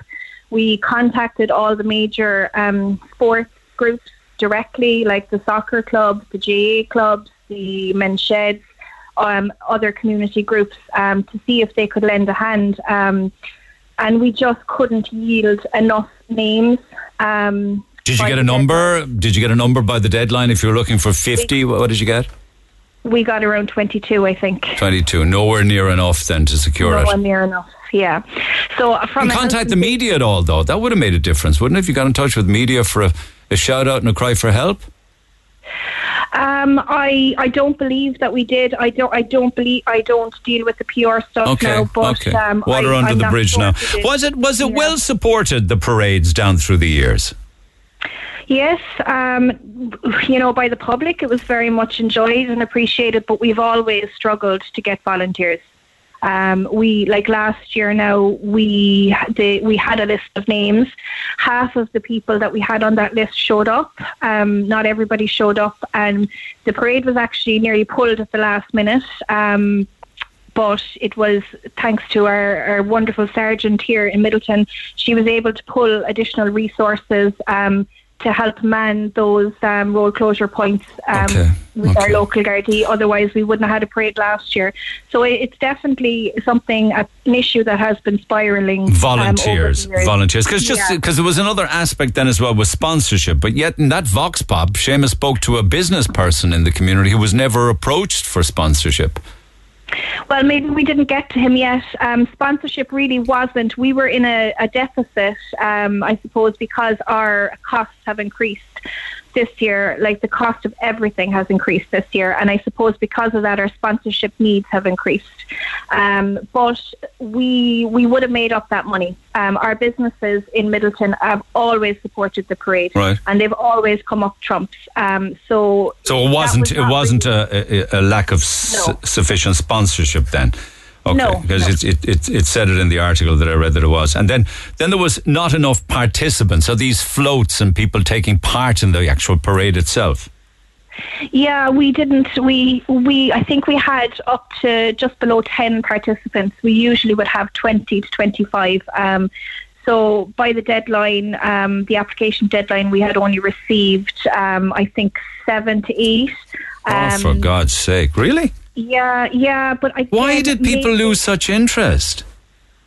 I honestly don't know. We did the same thing that we did every year. We held an open day in the community centre where people could sign up. We also held. The local community centre here also allowed us to have a box where people could drop in their applications for participating in the parade at a time that would be convenient to them.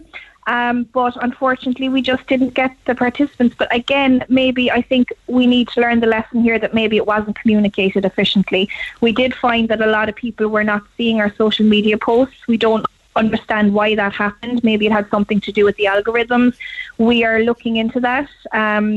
Because you'd have there'd be a very multicultural. The city parade now is very multicultural. This Friday we have communities from all over the world living amongst us. Then you'd have music, and you'd have schools, and you'd have sports, and you'd have special interest groups, and you would think easily you'd get 20 or 30 or perhaps more. Well, you would think. I mean, like if you take the Carricktool parade, a fantastic parade. They have 8 to 10 people on their committee, and they have 78 volunteers. For such a small parade, and I suppose we just can't figure out how we couldn't get those numbers. It just sounds as like a general lack of interest to me, Danielle. Yeah. I don't know. It's just, I suppose, from the committee's point of view, we are absolutely devastated. We did everything that we could to try and make sure that this didn't happen, but we were left with a week to the parade and we had to pull it. Okay. From a health and safety point of view more so than anything, because this parade for us is all about the kids. It's all about the kids. And if we could not guarantee the safety of the children participating in the parade, then I, for one, couldn't stand over And that. were the crowds good for the parade in former years? Absolutely, yeah. Brilliant. We always had great crowds. I mean, Midleton's a big, big town. It's a very big town. I'm just wondering, what are the implications for towns like Midleton and smaller villages going forward in the years to come if this is happening in a town the size of Midleton? Were volunteers worried, somebody said in the Vox, about getting abuse from motorists? They didn't need the grief of it. Yeah, we actually have experience of that every year, and it's very unfortunate. And I think maybe that could have been a reason why some of our volunteers didn't come forward again this year. We, like every year that I've been involved with the parade, people on the road closure points have gotten, quite abusive. On St. Patrick's Day, and not understanding that there's a parade going on. Would you think they'd have a bit more sense? Yeah. I honestly don't know why it happened, but it's wrong. I don't think that anybody should be treated like that. I think at the end of the day, we're all volunteers, and we come together to try and do something for the town. And I don't think that it's right that anybody who gives their free time should be abused in any way possible. Okay, somebody's trying to pull it out of the fire, and they say that they did reach out. Now, I don't know if you have any comment on this. They did reach out to the St. Patrick's Day Committee in Midleton regarding the decision and gave some suggestions as to what could happen, but they claim to have been blocked by your committee. Is there any truth in that? No, that's not true, and I won't go into details actually what happened. They weren't blocked because they made a suggestion, and actually their suggestion was a very good suggestion, but it was for a different reason that they were blocked. Okay, a different reason to suggesting that it could be pulled out of the fire. Yeah, okay. Yeah, and I mean, just also to say, Neil, that there is 2 events on in Midleton that day. There is a kids' disco on in the Midleton Park Hotel from 3 to 5, and there is an event in the Fairgreen from 2:30 to 5:30, a family fun day. So there will be something for people on the day. It's just so unfortunate that we just couldn't hold the parade this year, and hopefully next year we can. But why should it be different? Why should it be different next year if you can't get the volunteers and you only get something like 8 to 10 participants? Why would next year be better? Well, I think people are more aware of what's happened now, and hopefully people will not want it to happen again. Well, would you get on board if, say, for instance, Alan Deedy joins me by phone and he thinks that maybe it still could be pulled out of the fire? Is that right, Alan? Well, yeah, we're the people who got together to hold that festival in the Fairgreen. Okay, so that's the festival. But what about, have you put together a second committee now to try and pull the St. Patrick's celebrations parade out of the fire? It's mainly made up of the Midleton Christmas Committee. We've had a couple of extra people as well jump on board to help us. And like we've had massive feedback with volunteers and everything so far. Okay. So where's this going to lead to? In what respect, Neil? Like what is it we're doing? Is it what are you planning to do, and is it going to happen Friday, do you think? Yeah, it's definitely happening Friday. So it's from 2:30 until 5:30. We've got music, entertainment, bouncy castles, loads of different stuff going on inside the Fairgreen. But not a traditional parade that you had hoped perhaps might happen? Not a parade, no. There was no way in hell you'd be able to pull off a parade in that short period, you know. Okay. We just felt it was important to do something for the town, to keep people in the town as much as possible. Okay. And have you thoughts on the fact that there just doesn't seem to be enough will to have a parade in Midleton? That's kind of sad, isn't it? No, it is, and I think, look, Daniel made a couple of good points there. I think there is definitely issues with getting the information out to people. There seems to be a lot of confusion there. There was a couple of different WhatsApp groups for volunteers. Some of the WhatsApp groups were contacted. You know, loads of little things like that. I think she acknowledged that it could have been done better and something will be learned from. But it's too late now, is it? For a parade, definitely way too late for a parade. But like, as I said, we're doing something, you know. Okay. And that will be on St. Patrick's Day From what time? From 2:30 until 5:30. Where? I don't have it on my screen, my apologies. So where? No, you're okay. It's in the Fair Green, which is just next to Super Value. Okay. How many volunteers did that take? We've actually started, we're not turning people away, but, politely saying we're okay now, we've got enough. We've well over 20, but we're only going to need about 15 tops, I think it was. Okay. So, Danielle, lessons have been learned for next year, right? Absolutely. And look, hopefully next year we can come back with a bigger and better celebration, and we can all work together to make sure that the town of Midleton gets the celebration that they deserve. Okay. One tip for you, social media is all very well, your Facebooks and your Instagrams and your Twitter and everything, but there's nothing more effective than radio or media itself. The old-fashioned ones will get the message out for you big time. So do come back to us next year and let everybody know, and we'll give it welly for you and give it socks, all right? Thanks so much, Neil. Much appreciated. Okay, Danielle, thank you for that. And good luck to you, Alan. Well done for pulling something out of the fire. May you have a great day in Midleton on Friday. Thanks so much, man. Certainly try. Take care. Cheers. Talk to Neil Prendeville now. 0818 104 106. Cork's Red FM. Yes, indeed, and I spoke there a while ago about the library and a number of library staff allegedly being subjected to verbal abuse and slurs, and people entering the building in recent weeks to object to particularly one book, Juno Dawson's book, This Book is Gay. And in one incident in recent days, an individual grabbed a copy of the book and ripped it up. Ross, good morning. Good morning, Neil. You ripped up the book, is that you? I ripped up the book, So they're saying the person who ripped up the book was you? Yep. Okay. I'm going to ask you why you ripped it up, but firstly, I haven't read it. Have you read it? Yes, and there's some really explicit things in that book that I was told not to say on air because it's that explicit. We don't want to offend any of your listeners. And this book is geared towards pre-teens, 12 and up. Okay. Do we know what section of the library it's in? It's actually in the kids section. A friend of ours actually went into the kids section on Saturday, and she checked out that book. Okay. So it's in the kids section. So if it's in a children's section of the library, how old could a child be to pick up a copy of it? I guess any child wandering around could just mosey on over, pick it up and glance through it. I have a cousin, she has a 9-year-old daughter who's a great reader, and she's afraid of her life. Her daughter getting her hands in a book like this. Okay. Because looking at Amazon, they say, the Amazon reviews, that it is recommended for 13-year-olds and over. Well, you tell me, Neil. I don't know, man. I haven't read. I did look at some of the reviews. I can give you some of the extracts from the book if you want. Go ahead. Basically, porn is fine and fun.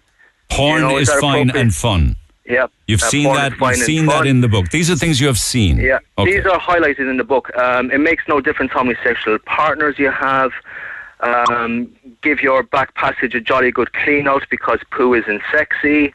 It goes on about dating apps. Basically we all know what it's for. It's quick and easy sex, uncomplicated sex. This is all geared towards 12, and there's things in that book, Neil, that I was completely I'm nearly 44 years of age, and I went through life not knowing some of these things like scat, eating shit. Yeah. Calm the jets anyway, Ross. I know what you're saying. It goes into. Well, we're passionate, Neil. We're passionate. I know. I understand. And listen, and I want to hear what you have to say in a calm manner. You know what I mean? You're upset about it. Okay. So it goes into the intricacies of sex, and it deals with oral sex, anal sex, and sex apps. It talks about how it goes into detail about how to give a good hand job. It goes into detail and it uses explicit words that I can't say on the radio here. It goes into how to give a good blow job and how to give don't use your teeth. That's the golden rule here. About bumming and Ross. Yes. I get the picture. We get the picture. Thank you. So this is what we're trying to let people know. And the fact is, you have read the book. Yes. Okay. I haven't read it, so I'm telling you, and it's there for people to see as well. So and actually, Neil. Tell me what happened in the library. So we went back 4 times altogether over the last 5 weeks. It was closed there. We had a great Cork Says No, which the media branded anti-refugee, which is, where we've come to expect this from the media at this stage. Completely backfired on Mick Barry. He made an absolute fool of himself. Okay. And we built up so much momentum, Neil, on your radio show. We had an avalanche of support. And you had that guy from the Echo, Donald O'Keefe. Can we leave that aside? Ross, giving an example where you're going with this, because you're going to say yes. I'm not going to say. Just let me finish. No, Ross, I'm not going to say anything to you. I just don't want to round off my point. I don't want you to personalise it against anybody. Right? What do you mean personalise? We're getting personally attacked. So I think you're going to get on to the next thing here. You're not. I'm not going to get on to anything. I just want to hear. You're going to get on to the article of the Irish Times, I'm sure.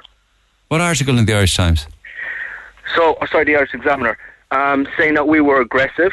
Intimidating staff and all this nonsense. No, I asked you what happened in the library. I'm telling you what happened. Okay. For anyone to make up their own mind, go to my Facebook page, Ross Lahive, and make up your own mind if we were aggressive or not. So you walked in. So you walked in, right? We walked in. Yes. Okay, you went straight to the book, did you? We had a copy of the book already. Okay, you brought a copy in. Yes. Okay. What did you do? So, like I said, that was our 4th time in there. We put in the previous time, we all filled out complaint forms, 20 of us, there, ballpark of 20 of us. Okay. And we just got this generic response, don't call us, we'll call you kind of a thing. Did you, what was the form that you said it was not suitable material for children? Yeah, well, everyone had their own reasons, but I guess that would be more or less the main reason people didn't want that book on the shelf. So when it wasn't removed from the shelf following intervention from you and people with you, you then bought a copy of it, brought it in and ripped it up. Well, we have a copy the whole time, and we brought that copy in to just to demonstrate how we feel about this book, and it shouldn't be in the book of preteens. I'm sure you can agree with that one, Neil.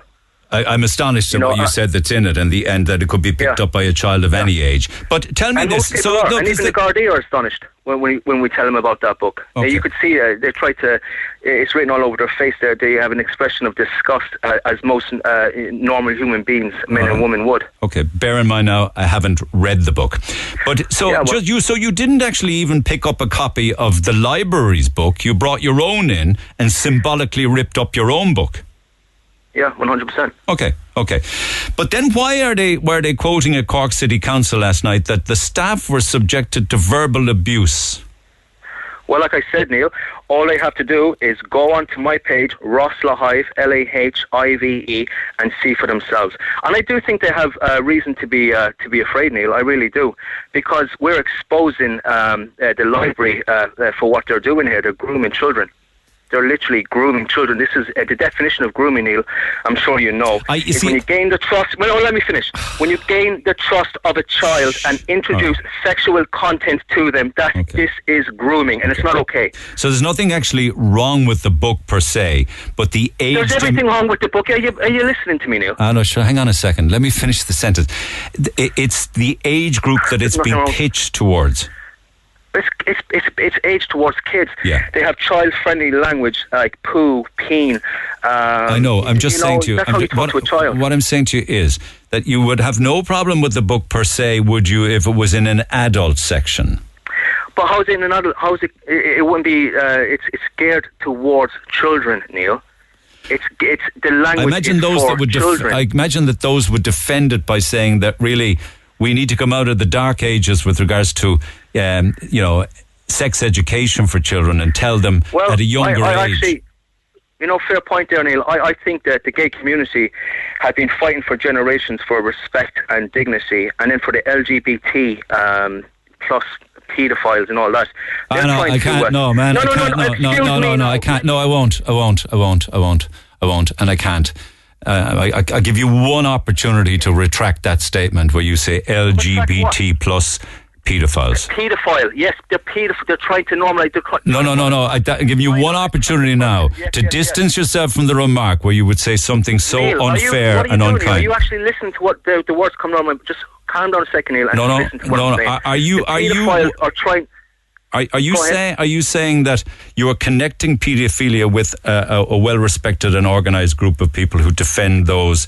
And there's actually gays against groomers as well. Who a friend of mine, a gay friend of mine. I understand that you're upset, but I can't allow you to finish if you use the term paedophiles to describe somebody in any way, shape, or form who would be gay. What is grooming children? Who groom children, Neil? Paedophiles. Yeah, but that has nothing to do with the gay community, Ross. It's very important. Everything to do. No. They're trying to... All right, man. No, I can't, because it's just so unfair. It's completely off the channel. But I hope this wouldn't happen, that we would end up having to part ways.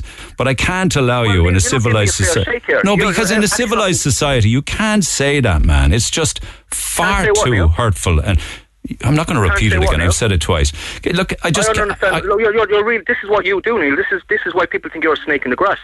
You're trying to get my message, and you're trying to No, I'm not, Ross. No, I'm not. And listen, I'm not going to get worked up over it. I just can't have you saying what you said about gay people as being paedophiles. I just can't, man. I didn't say that, Neil. I did not say that. Well, stop putting words in my mouth. Distance yourself from it then, because you said it all in one. You said it all in the one breath. Okay, if you can just let me rephrase, let me say it again, and just let me finish complete a thought here, okay? What I said was the gay community had been fighting for generations to gain respect and dignity, okay? Now that they're widely accepted in society, we can, we all have gay friends and we all support them and all that.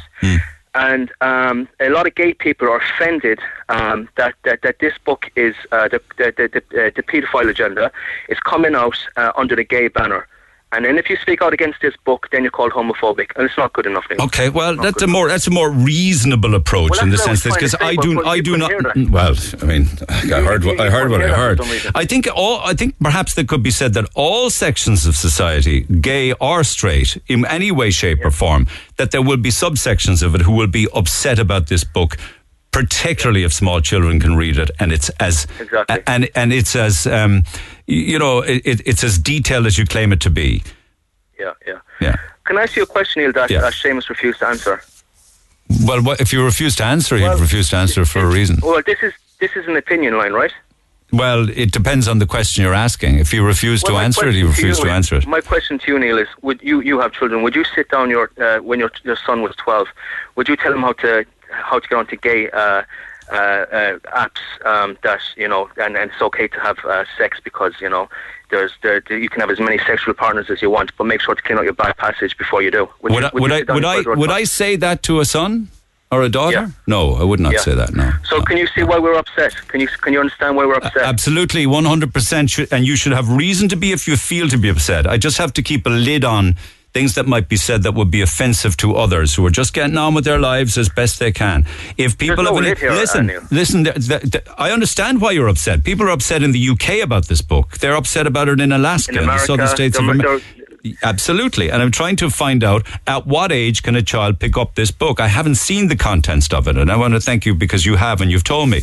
So if people are upset about it, they could well have a reason to do. If they believe that it's aimed at 10, 11, 12-year-olds, perhaps. No, 12, Neil. I said 12. Okay. But you haven't answered the verbal abuse that the staff apparently have been put up. I did answer that, Neil. God, have you got a bloody goldfish memory or what? I said, if you want for your viewers or listeners to go on my Facebook, Ross Lahive, Lahive, and they can see for themselves. And I think they should be afraid, Neil, because we're exposing them for what they are. No, I don't have a goldfish mind. I asked you a question. Well, it seems like you keep on repeating yourself. Because I keep repeating myself to answer the question. I didn't ask you. I answered the question. That's my third time answering your question. No, you keep on directing people to a Facebook page. I'm asking you, were library staff subjected to verbal abuse? That's all I'm asking. Okay. Well, I'll tell you, I'll give you the same answer again, Neil. People can see for themselves, and they can see. And you know what they actually said the first time we went in there? That they're an organisation. I asked her, did she know about this book and its contents? And she said, yes, she did. And you know, she was the one responsible for bringing this book in Cork City, I believe. Okay. And she said that they're not an organisation that censors. Okay. This is her stance. Okay. All right. Okay. All right. Thanks, Ross. Appreciate it. Thank you. Much obliged. Text 0868 104 106. If you've read the book, if you've seen the book, if you have thoughts on it, do get in touch. I'm Lana O'Connor. Red FM News is first for local, national and international news, and you can stay up to date by tuning into our hourly news bulletins or by clicking on redfm.ie. Red FM's Cash Machine. Can't tell you enough about this 70 grand that's up for grabs and all you could do if you win the money on Thursday. So text the word RED to 57557. That's RED to 57557. Cost is €2.50 plus your standard message rate to play. You got to be over 18 and you're playing across the Go Loud network of stations. Full terms are on our website, redfm.ie. 70 grand. Get your entry in by 3 p.m. Thursday, when we could be calling you. If you answer within 5 rings, tell us the prize amount. The cash is yours, and the prize amount is €70,000 exactly. Must be won by Thursday afternoon. 70 grand. Text RED to 57557. That's 57557. With the Cash Machine in Cork. Now, the Neil Prendeville Show, Red FM. And by text to 0868 104 106, people talking about particularly the attack in Fermoy. You were talking about the sexual assault case and mentioned that it was Moldovan. What about the 2 Irish brothers in Cork that raped their little brother, God almighty? Only a 3-year sentence. Where's the justice in that? How many foreigners filled in the census? It's impossible to get into a disco in Cork without ID, but convicted people from overseas can walk in here, flush their passport down the toilet on the plane. Don't know what the circumstances were that led a man who committed rape of a minor in Moldova and came to Ireland and sexually assaulted a woman in Fermoy. I don't know under what circumstances he entered the country, as to whether there was a passport or not.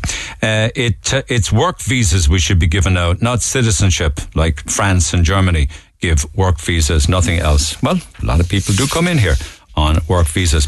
With regards to St. Patrick's Day, or as texters call it, Paddy's Day, apparently there are others who are looking for stewards and volunteers besides the failed Midleton parade.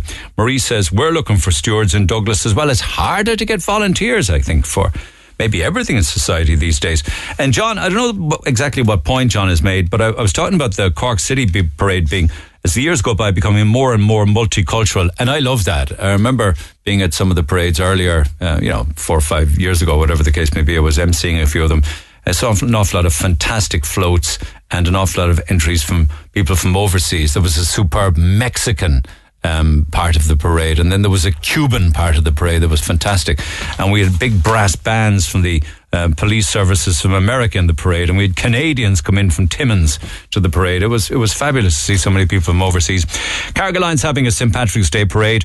With the way traffic is in the village, they leave the co-op now. They might reach Main Street by March 17th, says Paddy.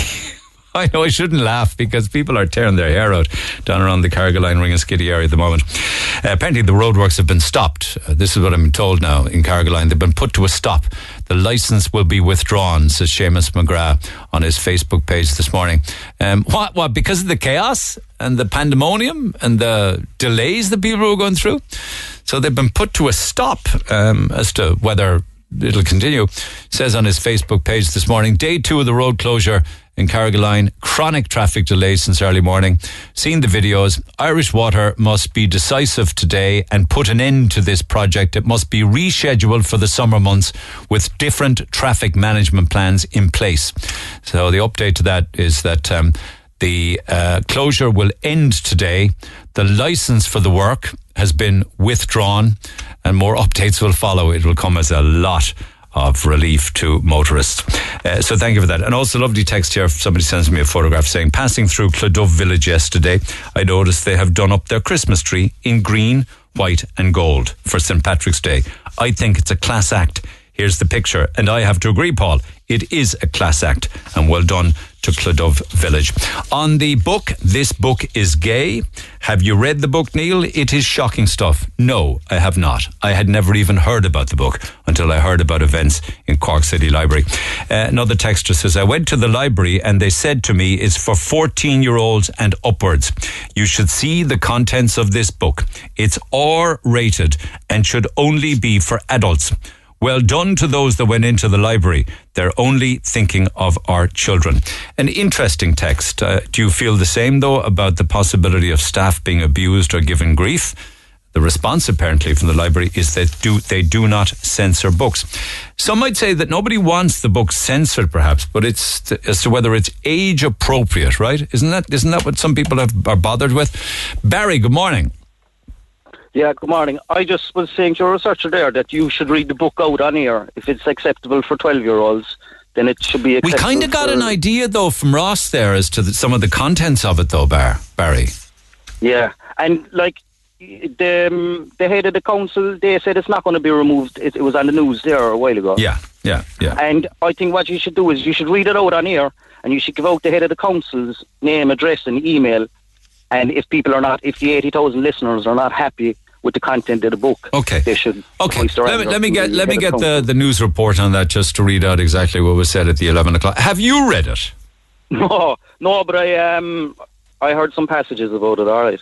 And what is it? It's not age appropriate. Is that? Well, tell me why you're upset by it. Well, it should probably, like, if it's they're on about anal sex and preparing for anal sex. I think you were saying earlier on. Apparently so. Yeah. I mean, that should probably be in the adult section, the pornographic section. If there's a pornographic section is there a pornographic section in the library? I couldn't tell you, pal. I don't know. I don't know. But it sounds like if that's the kind of content in it, then it should be in that kind of a section, really. Well, would it not be in the section for sex education? Because whether we like it or not, people might engage in anal sex, oral sex, penetrative sex, all sorts of different types.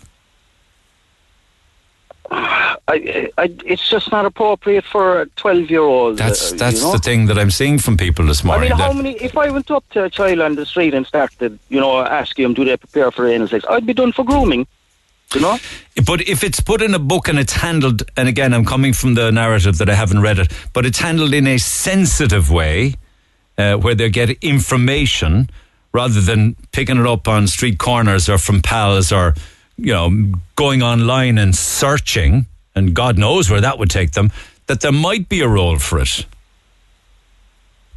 No, I don't think so. Okay. All right, but you are right. I mean, I think that you need to read it to be able to judge it, wouldn't you? Yeah. But like this, I mean, is there anyone in the county now that's after sitting down with their 12-year-old and explaining them about anal sex? Are you asking me to put that question out there to find if people have? Yes, please. Okay, all right, let's do that. Pick up on the conversation, guys. Text 086 8104 106. Barry just referenced the 11 o'clock news, and the copy from that bulletin says there are no plans to remove LGBT plus material from Cork's public libraries. Staff of the Grand Parade Library have been subjected to intimidation and verbal abuse during incidents involving people opposed to the material. Cork City Council has reported the incidents to Gardaí, during which staff were subjected to verbal abuse, while in one incident an individual ripped up a copy of This Book is Gay by Juno Dawson. In a statement, Council said staff of the Grand Parade have been subjected to campaigning from groups who object to LGBT plus reading lists, which are available to young adults. LGBT plus material will not be removed from Cork's public network. And that's the statement and the copy from the 11 o'clock news. Steve, good morning. Good morning, Neil. How are you? Have you read the book? I have read the book, yes. Good. Cover to cover. Right. Well, not exactly cover to cover, because there's bits in it that I was disgusted by, and that's the honest. Okay. What were you? Okay. What are your thoughts on the contents of the book? Okay, my thoughts on this is that it gives detailed description for under 18-year-olds on how to perform sexually explicit acts.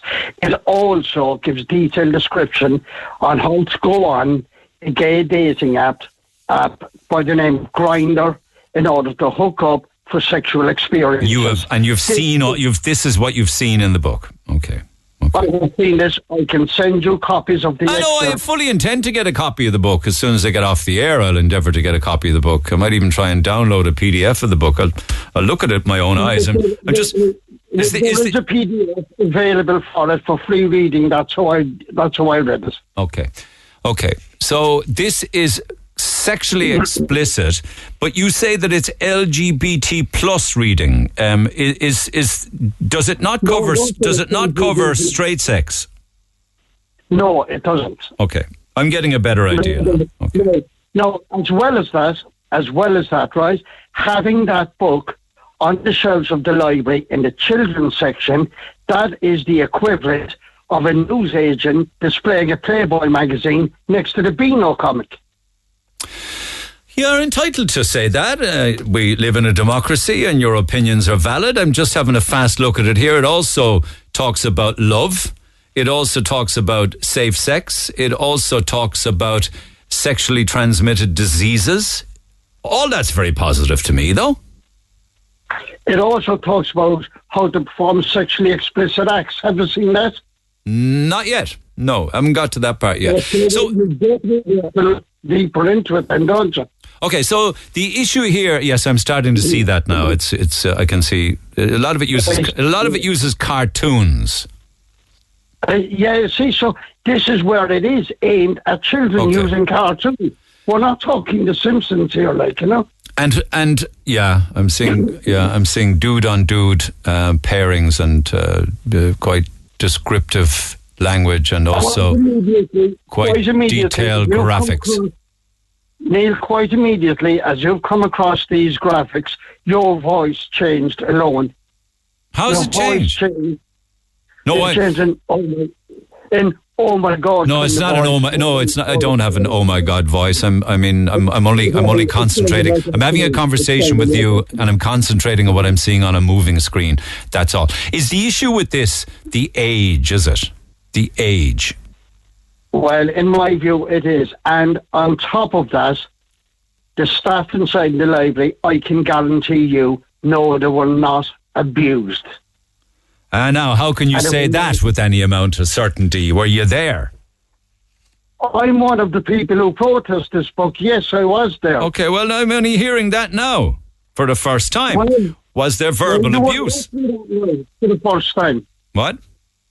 You only asked me that now for the first time. I thought you might have you might have mentioned it to me that you were at one of the protests where a copy of the book was ripped up, but that's neither here nor there. Was there any? All of them except one. All of them except one that I couldn't make.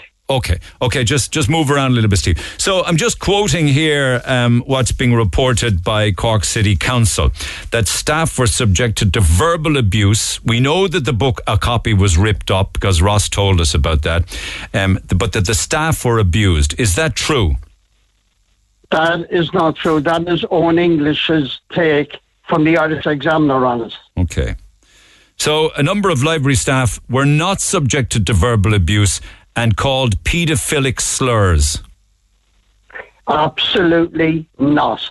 And I would advise Owen English from the Irish Examiner to speak to one of us from our side, just to balance this issue, you know. I would like this issue balanced. Okay, I'm trying to balance it. So did you say anything at all to the staff? Well, me personally, I basically told them, this is filth, this shouldn't be there, and ye are guilty in form for supplying this book to children, which they are. Okay. They are supplying the book to children who come up, hand it in, hi, I'd like to take this out for a week, whatever, right? They are guilty for allowing 12-year-olds to take that out.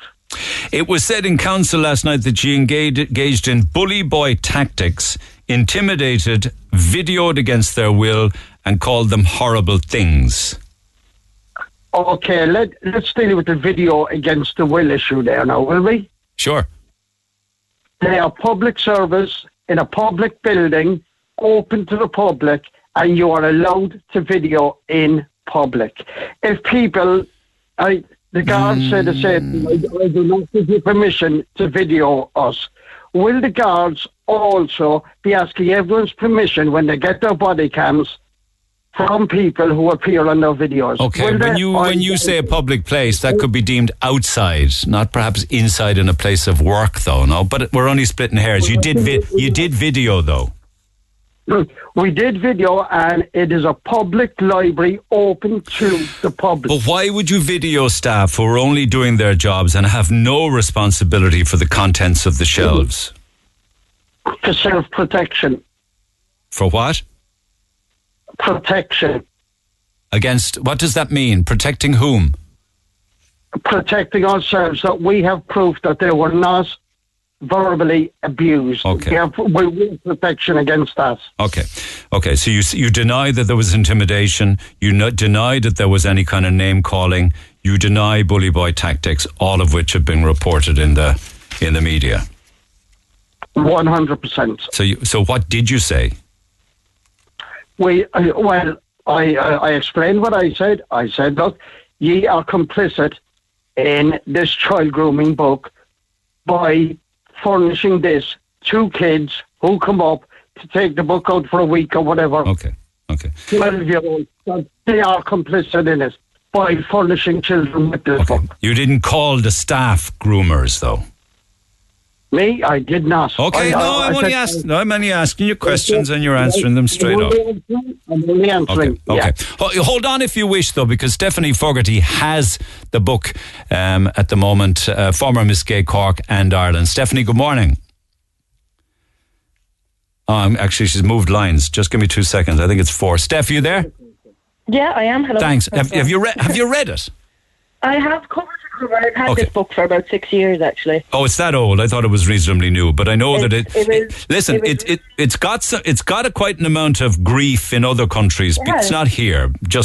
It's not exclusively Cork or Ireland. I see it in Alaska. I see it across Canada and America and the UK as well. People are up in arms. Mm-hmm. Is it age appropriate? Do you know what? It is to an extent. I wouldn't give it out to 10-year-olds, but the legal age of consent is 17, so anyone at that age can access this book. Even kids younger than that, because, let's not fool ourselves, people under the age of 17 are engaging with sexual acts and all that kind of stuff.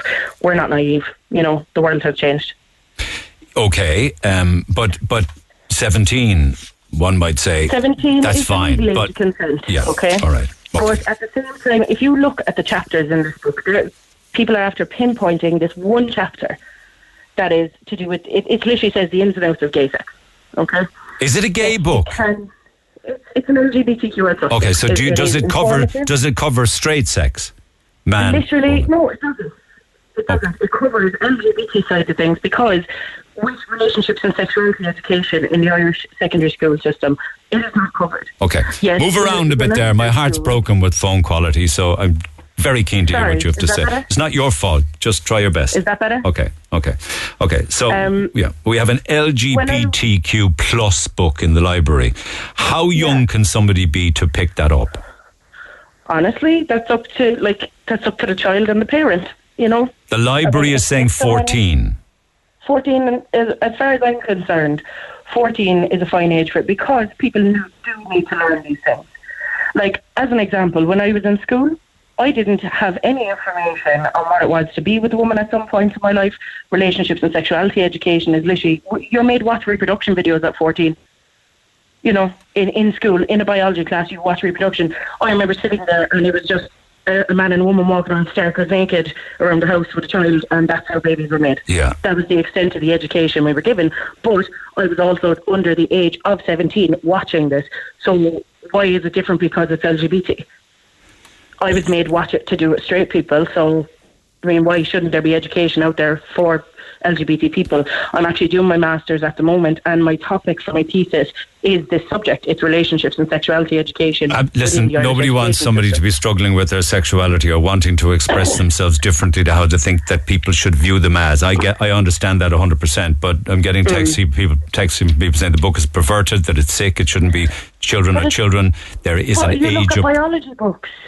Look at biology books that literally junior cycle students have to read. There is literally pictures in the book about the reproductive system. Okay, it's not labelled as sex, but it's the reproductive system. You have to learn everything about it. Yeah. In a biology class. Yeah. But it's quite detailed, though. I mean, how to give good blowjobs and how to, because there needs to be that amount of detail, because the amount of people who could get hurt or by not practicing safe sex, or by not being hygienic when it comes to this kind of stuff. That's where STDs and STIs have been picked up, when you don't know what you're doing. Okay, but does it talk about if a 14-year-old picked up the book and read it and it said, go to Grindr for casual sex? There is, I'm literally looking at it here now, there's parts in that chapter saying anti-sex app, some sex app tips. It doesn't tell people to go on Grindr. It says what Grindr can be used for. It also has a note on it saying it has a minimum age of 18 years. Yeah. It says it here, under the age of 18. Yeah. You know, it's under the age of 18 is not allowed. Okay. Would you think that if a 12 or a 13 or a 14-year-old read it and decided, this is for me, and at the age of 12 to 14 started actively engaging in sex? Because they're already actively engaging. I'm sorry, but they are. 12 to 14? Already active. Yeah, because if you look at the likes of the sexual health centres, you have people of all ages going in to pick up condoms for safe sex. I used to provide them in my old job, and people used to take them, and I'm not going to stand there and question their age. If someone is coming in to take something for barrier protection, I'm not going to stop them. Right, okay. You know, at the end of the day, would you encourage them, though? But at the same time, would you encourage them if this book has seemed to encourage them to? But it's not seen to encourage them. It gives them information. The same as when you're in school and you get relationships and sexuality education. When I was in school, we were told, girls, keep your legs closed till you're married. Boys, here's a condom. This is how you use it. That was the education we got. Which is bizarre, actually. Girls don't engage and boys engage in safe sex. What the hell is that about? That's the way it was, and that's the way it still is to some degree, and that's why they're trying to bring through this new education system. If this topic was spoken about more, it wouldn't be as terrifying for people. Sexual health is something so important that needs to be spoken about on a more regular basis. And what I would like to say about this book, it's one chapter. Look at the rest of the chapters. It goes on about stereotypes. It goes on about people hating you for who you are. It goes on, you know, how to deal with that. There is much more in this book than that one chapter. Talks like about that one chapter is not I didn't even hone in on that chapter. I'm like, it's important to have, but there's stuff there to do with stereotypes, biology, the fear, haters going to hate. It talks about haters, it does, and it talks about coming out and the process of coming out.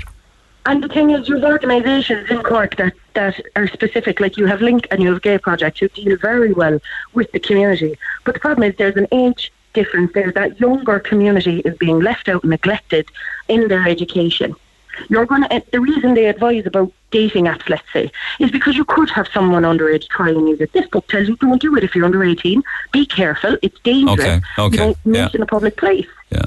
I'm reading all of that and just flicking through other parts here as well. We're onto a section here where it talks about the death penalty for people having sex outside marriage, and the death penalty for those that engage in same-sex relationships, things like that. It's quite informative in that regard. Here up until 1993.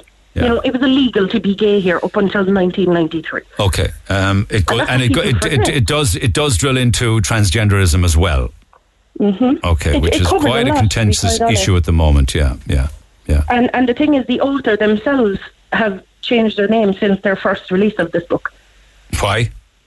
Because I believe that their gender is different than when they originally... Oh, I see. I thought it had to do with hate. I understand what you're saying. No. Okay, so having said what you've said there, Stephanie, Steve, do you see it in any other way now, having heard what Stephanie has to say, Stephanie Fogarty? Absolutely not, because what Stephanie said does not change the content of the book. And when James Dawson wrote this book, because I'd rather go by the original. Their name isn't James. His name is James Dawson. Can we ignore? Okay, can we just ignore that? Can I just ask you to respond? Do you see it any differently now, having heard what Stephanie has to say and the real world that people are now living in? We're not in the 1980s anymore. Absolutely not. Absolutely no different whatsoever, because it doesn't change the content of the sexually explicit instructions on how to perform these acts. Information is power, Steve. No? If that's the case, put Playboy next to the Beano, as I say inside the news agent. When I was growing up, Steve, it was next to the Beano, okay?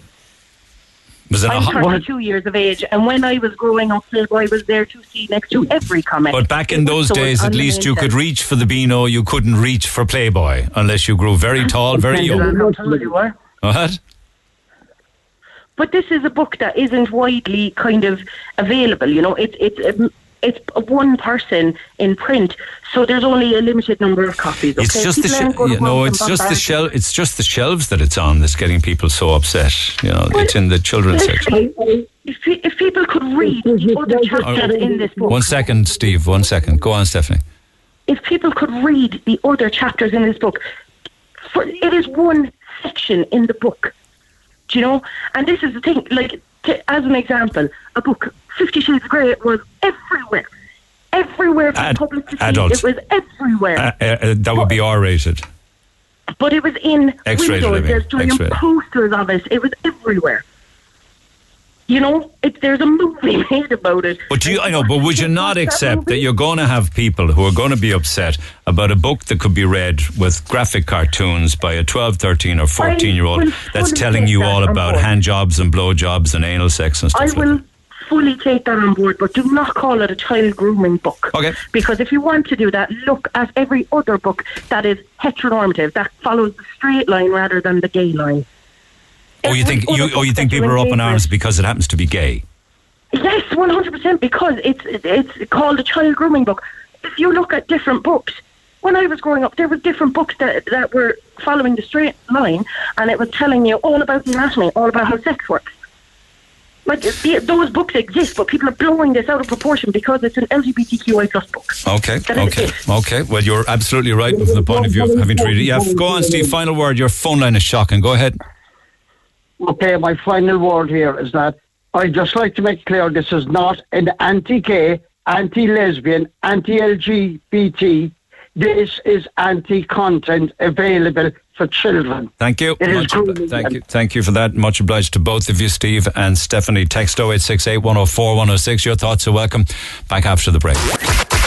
Call the Neil Prendeville Show now. 0818 104 106.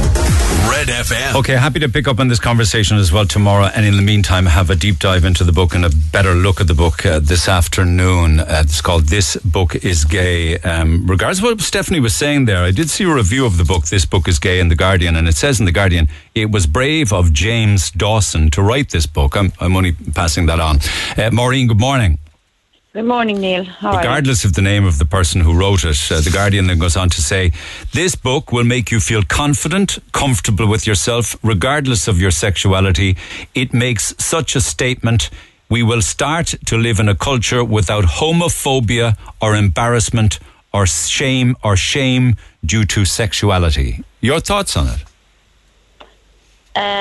Well, my thoughts on it, that book, I haven't read the book, but I have read excerpts from the book. There are also other books that are geared more or less, we'll say, for 9-year-olds. And in my opinion, it's nothing but pornography for children. But if should not be in any library for children of 12 or even under to read these books. They don't need to know about it. They need to be allowed to be left as children as long as possible. We're going to have the same problem when this curriculum comes into the school. But what about when they grow into adulthood? It might be too late to teach them how to navigate. They're not taught young. To navigate what? Life, sexuality, their feelings, their urges, their problems, their emotions, all of the things that they're children, Neil. Children cannot comprehend this rubbish because their minds are developing. And now you're trying to you're trying to say that a 10-year-old or a 12-year-old or a 14-year-old doesn't feel attraction to the same sex? And 12, did I say that? No. They don't need to know about it. And what they don't need to know about. But is that not the ostrich? Is that like the ostrich approach? It's not the ostrich. It's not the ostrich. The whole point is that I'm hearing people saying, oh, we live in a progressive society. We live in this society. We do not live in any progressive society. We live in a degenerate society where now children are being targeted, as far as I'm concerned. And we have it in our face every single day of the week. So wait a minute. We have St. Patrick's Day parade in Dublin. St. Patrick's Day parade in Dublin this year is absolutely shocking. Why? Because they've turned it into a sodomite parade. How? And I don't know anything about the contents of the Dublin I do, parade. because I've seen it, and this is not the culture of the Irish people, and this is not how the Irish people What do you mean the St. Dublin Patrick. parade is a sodomite parade? It is. You wait till you see them all dressed up in their gear. They've it all laid out. Who are they? This is not the organisers. This is not how the Irish people celebrate St. Patrick. Where are the beautiful St. Patrick's flags and the statues? And honour St. Patrick. Why wouldn't St. Patrick welcome people of all creeds, colours and sexuality? Like Jesus would have no problem with a person, be I'm they not saying he didn't gay welcome all nor people straight. of creed, colour. Sexuality, I said. What's the problem if it doesn't affect you? Sexuality, perverted sexuality, is not. St. Patrick would certainly not welcome that. What's Neither perverted? would Jesus Christ. But what's perverted? Because it is perverted. Same sex. It's against the natural law. We have a chub in our face every day. They have But the you're whole like month of but June. Maureen, it has to be a natural law if you're attracted to the same sex. That's it isn't nature. a natural law. But sure, you wouldn't feel it if it was. It is against the law of God. They have the whole month of June. The month of June, Neil, is dedicated to the Sacred Heart. And us Catholics don't get a look in because these flags are flying all over the place. Now, if I was to go here in this town... But sure, the church can't be throwing any stones. The church can't be throwing any stones at anyone with the historic abuse that people suffered at the hands of the church. Come on. The people suffered abuse at the hands of human beings. They didn't suffer abuse at the hands of Christ. And if I went down here to my local But your council, Christ would have no problem with gay people. Hold on a second, Neil. Christ would have no If I went down problem. here to my local council with a flag, we'll say, of the Sacred Heart at the beginning of the month of June, and I asked them, will you fly this flag, please, because we Catholics celebrate the month of June as the Sacred Heart. Go ahead, do it, yeah. They would not. Go ahead. They wouldn't fly it. Who wouldn't because fly they'll it? have the transgender flag, they'll have the other flag, and they'll have some other flag flying there, but they won't fly that. Have you asked City Hall to fly that flag on a given month? I'm not in Cork. Have you asked them in West Cork? Fly that I flag? will be asking them. And you think that they turn it down? Is there such a I- thing as a flag for the Sacred Heart? Yes, there is. Okay. There's a few of them, actually. Okay. Do you really think that Jesus, a big fan of Jesus myself, just like you, would have a problem with gay people? Do you really think that? Jesus condemns the sin, Neil. Here we go again. All right, here We're we go going again. back to Father What have I said? Sheehy's preaching. Yeah. He condemns the sin. It is intrinsically Who said he did? disordered. Who said he did? Christ himself. Well, like, how said do you it. know that? Because somebody wrote it down on his behalf. Pick up the Bible. All right. Why do you think Sodom and Gomorrah was destroyed? God obliterated Sodom and Gomorrah. That's the Old Testament. It's the Old Testament. Yes, it That's is the Old before. Testament. I'm talking about Jesus. That's got nothing to do with Jesus. He wasn't even. All right. Jesus will condemn the sin. Okay. All right. It was like Have you any compassion for people and want them just to be happy? Look, Neil, I don't care what they do behind closed doors, but I do not want it in my face 7 days a week, and I certainly do not want it where children are, sexualizing children. Okay, well, you see, we have these men. Okay. We have these men dressed in dresses coming into libraries dressed up like Christmas trees, reading stories to children. Now, why don't they bring in grandmothers or grandparents, or say there are people here maybe in homes and hospitals, they're quite fit and able to come out. Sure, like, why don't they do it then? Why don't they bring these people out Do it for a then. Don't day be and maybe condemning read? others that do it if you don't do it yourself. Because they won't have them. Because Okay, they you won't see, the child will look. The child is drawn to these men dressed up as Christmas trees, Okay. reading books to children, and it's absolutely shocking. Okay, we're back to the issue of it not being age appropriate. I accept that point about you're saying. Yes, Maureen, it's not thank you so much. I'm going to run out of time if I don't clip along. I have another couple of things to do before quitting time, and I'll pick this up in the morning, I promise you. Nina, good morning. Good morning. Hi. Hello. I got about 90 seconds, so go for it.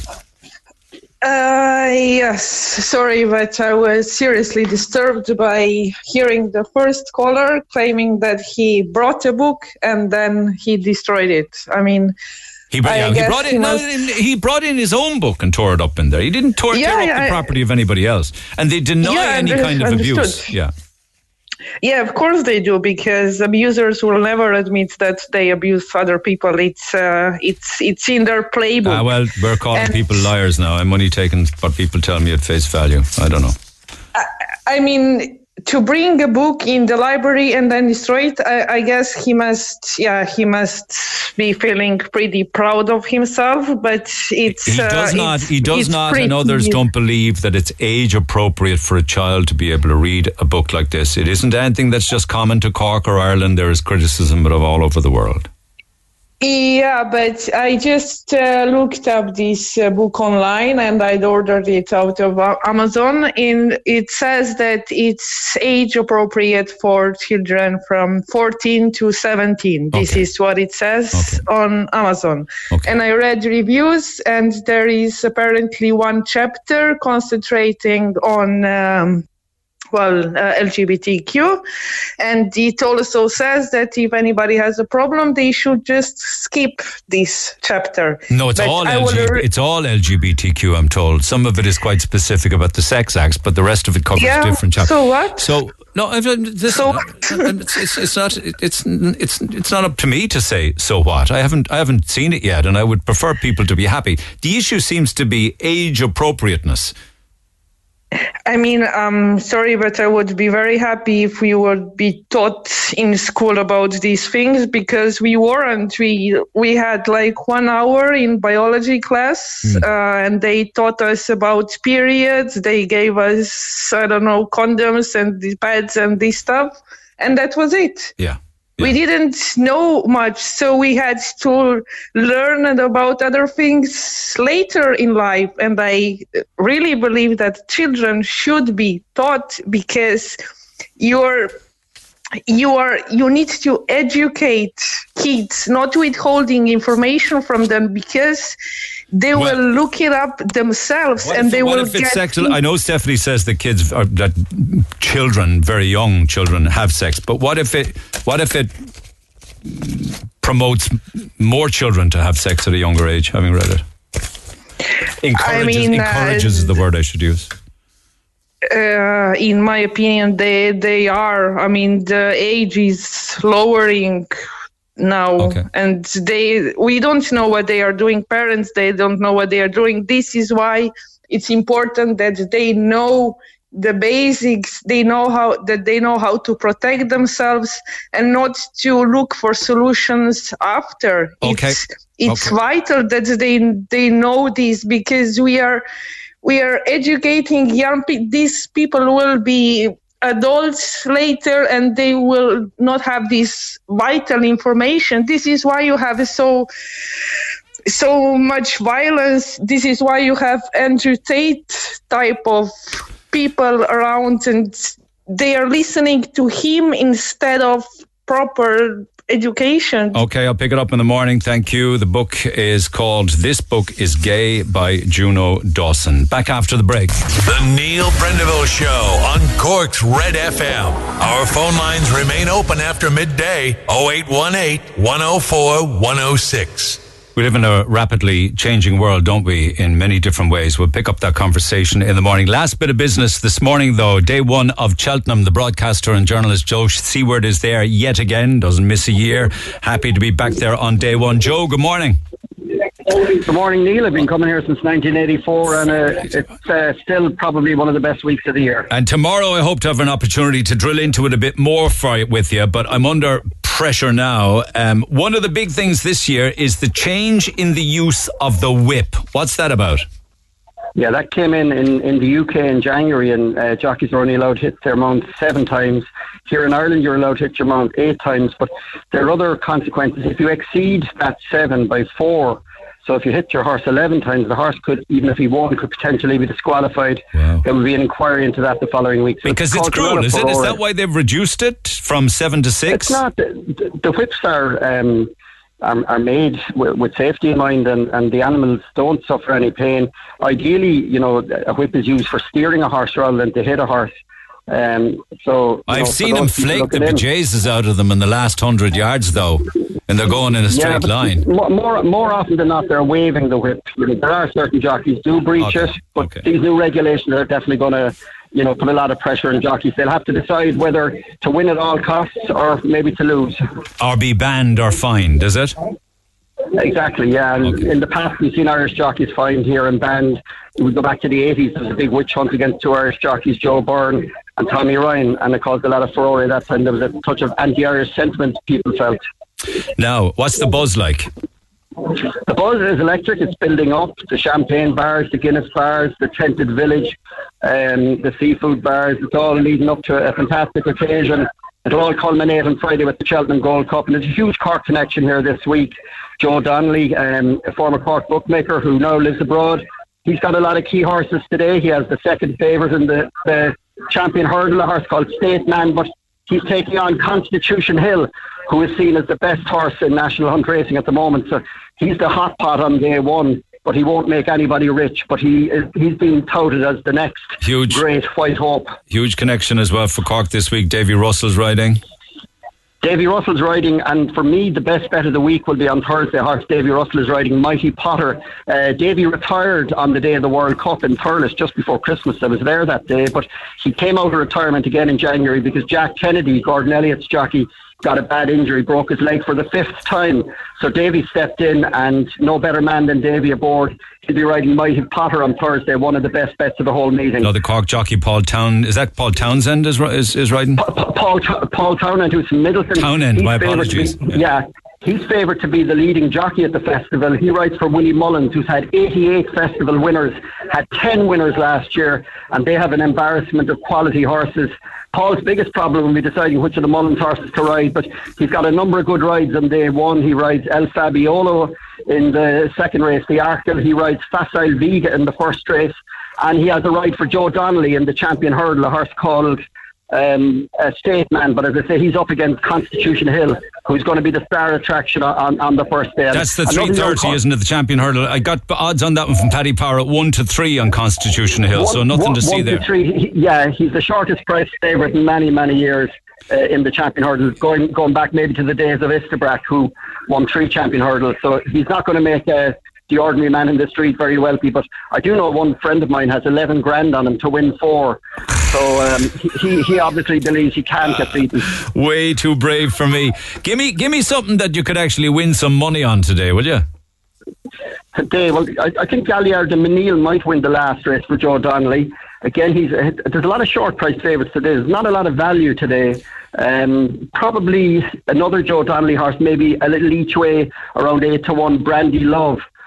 For smaller stakes, that runs in the Mayor's Hurdle against Honeysuckle, who Henry de Bromhead, having lost his son tragically earlier in the year. Honeysuckle should have been running in the champion hurdle, but this is likely to be her last race. She runs in the Mayor's Hurdle, but Joe Donnelly has a nice mare in that race called Brandy Love, who just for small stakes might be worth looking at. But I'll let you get to the first. Keep your powder dry for Davy Russell on Thursday, Mighty Potter. Well, listen, I'll let you get on to the first rate at 1:30. Before I let you go, though, the great Jordan Bracken's tips for today, right? And he has a lot of success for us in Cheltenham every year. In the 1:30, Marine Nationale at 4-1. In the 2:10, El Fabiolo at 5-4. In the 10-3, Into Overdrive at 7-1. The 3:30, Constitution Hill. The 4:10, Marie's Rock at 5-2. The 10-5, Biker at 11-2. And the 5:30, which I'll pronounce wrong, I know, Galliard de Mesnil at 10-11. What do you think of them for apples? Yeah, Galliard de Menil was a horse who I think is a great chance. Joe Donnelly owns him, the Cork bookmaker, and one of Jordan's other tips, Marine Nationale, he's being ridden by a young Cork jockey, Michael O'Sullivan, who's from Lambertown. Michael's father won in Cheltenham in 1991. William, a horse trained by his uncle Eugene, and Eugene's daughter, who's Michael's cousin, has also ridden the Cheltenham winner. So it's embedded in the DNA of the O'Sullivans, wishing Michael, who's a young jockey who had just turned professional, this is going to be a big day for him. So wish him a lot of luck at the festival this week. Good luck to you. you as well. Enjoy the day's racing. We'll chat tomorrow. That's Joe Seward at Cheltenham. These bets are for fun, lads. Don't go losing your house on it, for God's sake. Remember, we're counting down to Mother's Day, and I mentioned some great Mother's Day prizes. You got to text or email Neil at redfm.ie. Text 0868 104 106. Tell us all about your mammies. We have 4 €250 vouchers from Michelle Jewellers. We got lunches for 4 at the Metropole. We've got lunches for 4 at the Cork International Hotel. We got bouquets of flowers and Shandon flowers. We have a wonderful overnight stay package down in Faith Lake Hotel with the seaweed bath and the spa and all sorts of wonderful things thrown in. I'll tell you more about it in the morning, but you need to text 0868 104 106 and tell us a story by email to neil at redfm.ie. Have a good day. I'll see you tomorrow. For more Red FM podcasts, go to redfm.ie/podcasts.